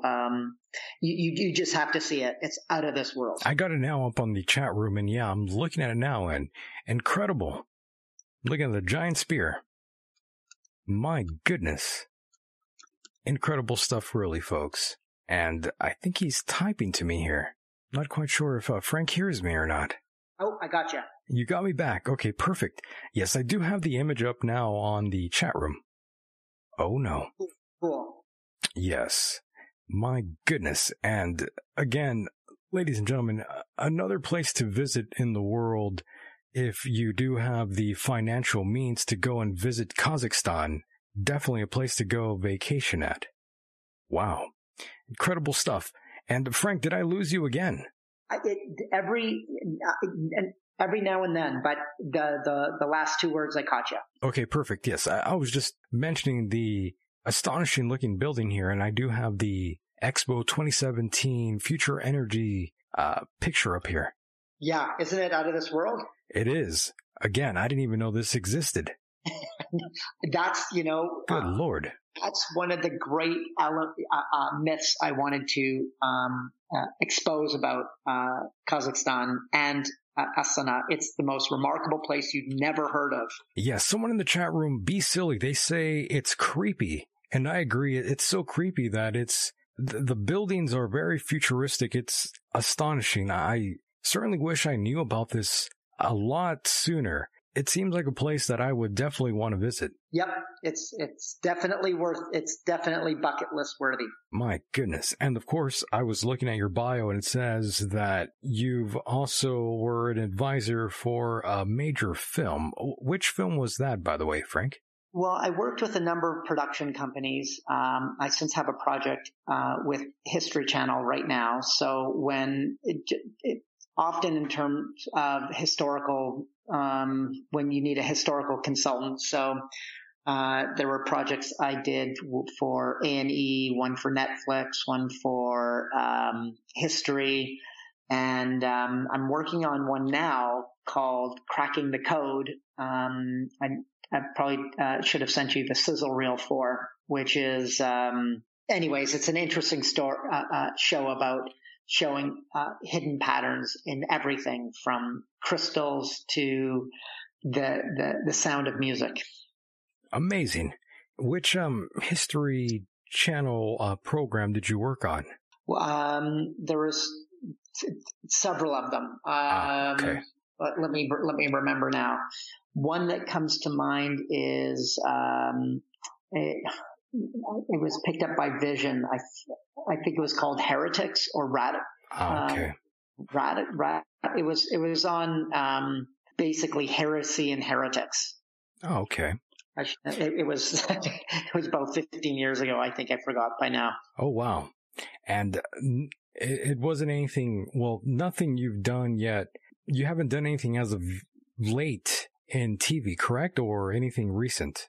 No, I mean, just this this current project we have in pilot called Cracking the Code on I think right now it's with History. Whether it gets it gets produced is another matter. Understood. And yeah, in the film and television industry, as you might know, is you work on either work with production companies or broadcasters like History, A&E, Vision, whoever they are, National Geographic, and sometimes those shows get made, sometimes they don't. But what was the I wish I could remember. Became very popular. I think it was called Decoded. I can't remember. Understood. And in terms of, well, maybe I should backtrack and say that I talk a lot about everything basically under the sun, from conspiracies to UFOs and extraterrestrials and the paranormal, all sorts of fantastic and romantic ideas, no doubt. I was curious if you believed in extraterrestrials yourself. Well, it's funny you should mention that because I'm doing I'm organizing an event for Atlas Obscura. I don't know if you're familiar with that. Perhaps your audience would be. They're the National Geographic of the world's most wondrous places. So they're a website that has great articles, great content on what you would probably call dark tourism. So out of the way places that you might not, for instance, if you go to Paris, you go see the Eiffel Tower. You go to Sydney, you see the Opera House. If you take the Atlas Obscura version of going to those cities, you would see things that wouldn't necessarily be the standard must-see sites. So I partnered with them on doing something in Manitoba called, I think, Mysteries of Winnipeg. And part of it is we are going to the exact site of the purported landing of a UFO in 1968 in Manitoba, which is one of the best documented UFO sites. Best documented as in the person that saw the UFO had actually been burned by the UFO with photographic evidence and many other interesting things. And I'm taking with me on this part of the journey. It's a 5-day event. You come to Winnipeg. We go to the itinerary is out of this world, but you get an insider's view, a curated insider's view on many things. But on the UFO side, Chris Rutowski is going to lead that part of it on horseback. We're going to travel on horseback to this UFO landing site, and he is the definitive guide for as a real UFO researcher. I maybe even suggest that you have him on your show. So, sure. Yeah, and we're going to get the other things we're doing is an insider's glimpse at state-of-the-art Bitcoin mine. We're going to spend our evenings in a historically haunted hotel. Of course, go to the Manitoba Legislative Building, visit an ancient petroform site. The largest, oldest rock settlement site in North America happens to be about an hour and a half from Winnipeg. We're going to participate in an ancient healing ceremony of the Anishinaabe people, and then have an opportunity to go to an ayahuasca retreat center. Oh, wow. And then, of course, conclude with the UFO and Bigfoot hunting. Wow, that's a lot going on out there. Yeah, you know what? I'll find a way of sending you the link in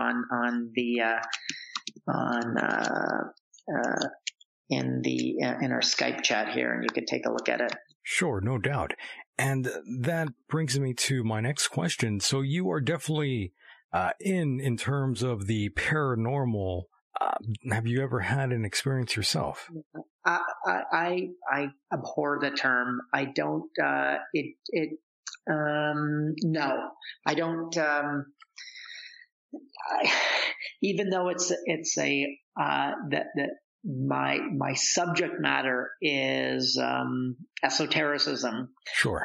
I'm interested in the history of it as opposed to being an actual practitioner of any aspect of it, including the paranormal. So this isn't me poo-pahing it in any way. Okay. But it turns out that this city, in addition to having this remarkable temple that masquerading as a house of government, it's also widely known as the the center of a lot of paranormal activity, which when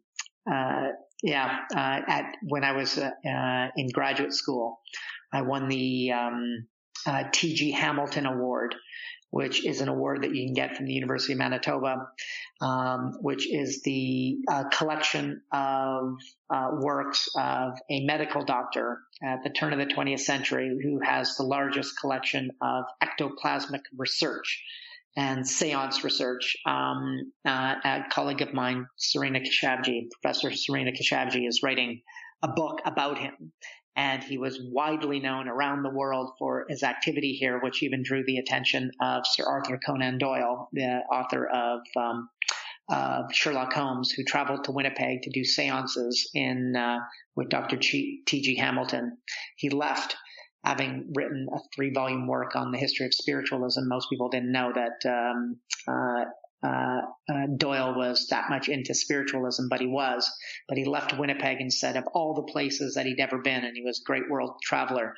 Frank, I do want to thank you for being a part of the program, and of course, if you'd like to plug anything, here is a great chance to do so. The floor is yours, Frank. Go ahead.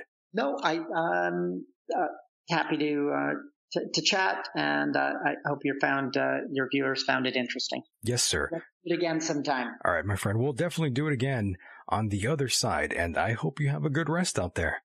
And there he goes, ladies and gentlemen. That was Frank Albo. Great guest. Definitely liked hearing about that and reading about Kazakhstan, and of course, reading up on Canada. I had a great time tonight on the program, and of course, researching these guests. Both James Perloff and Frank Albo, they definitely delivered here tonight.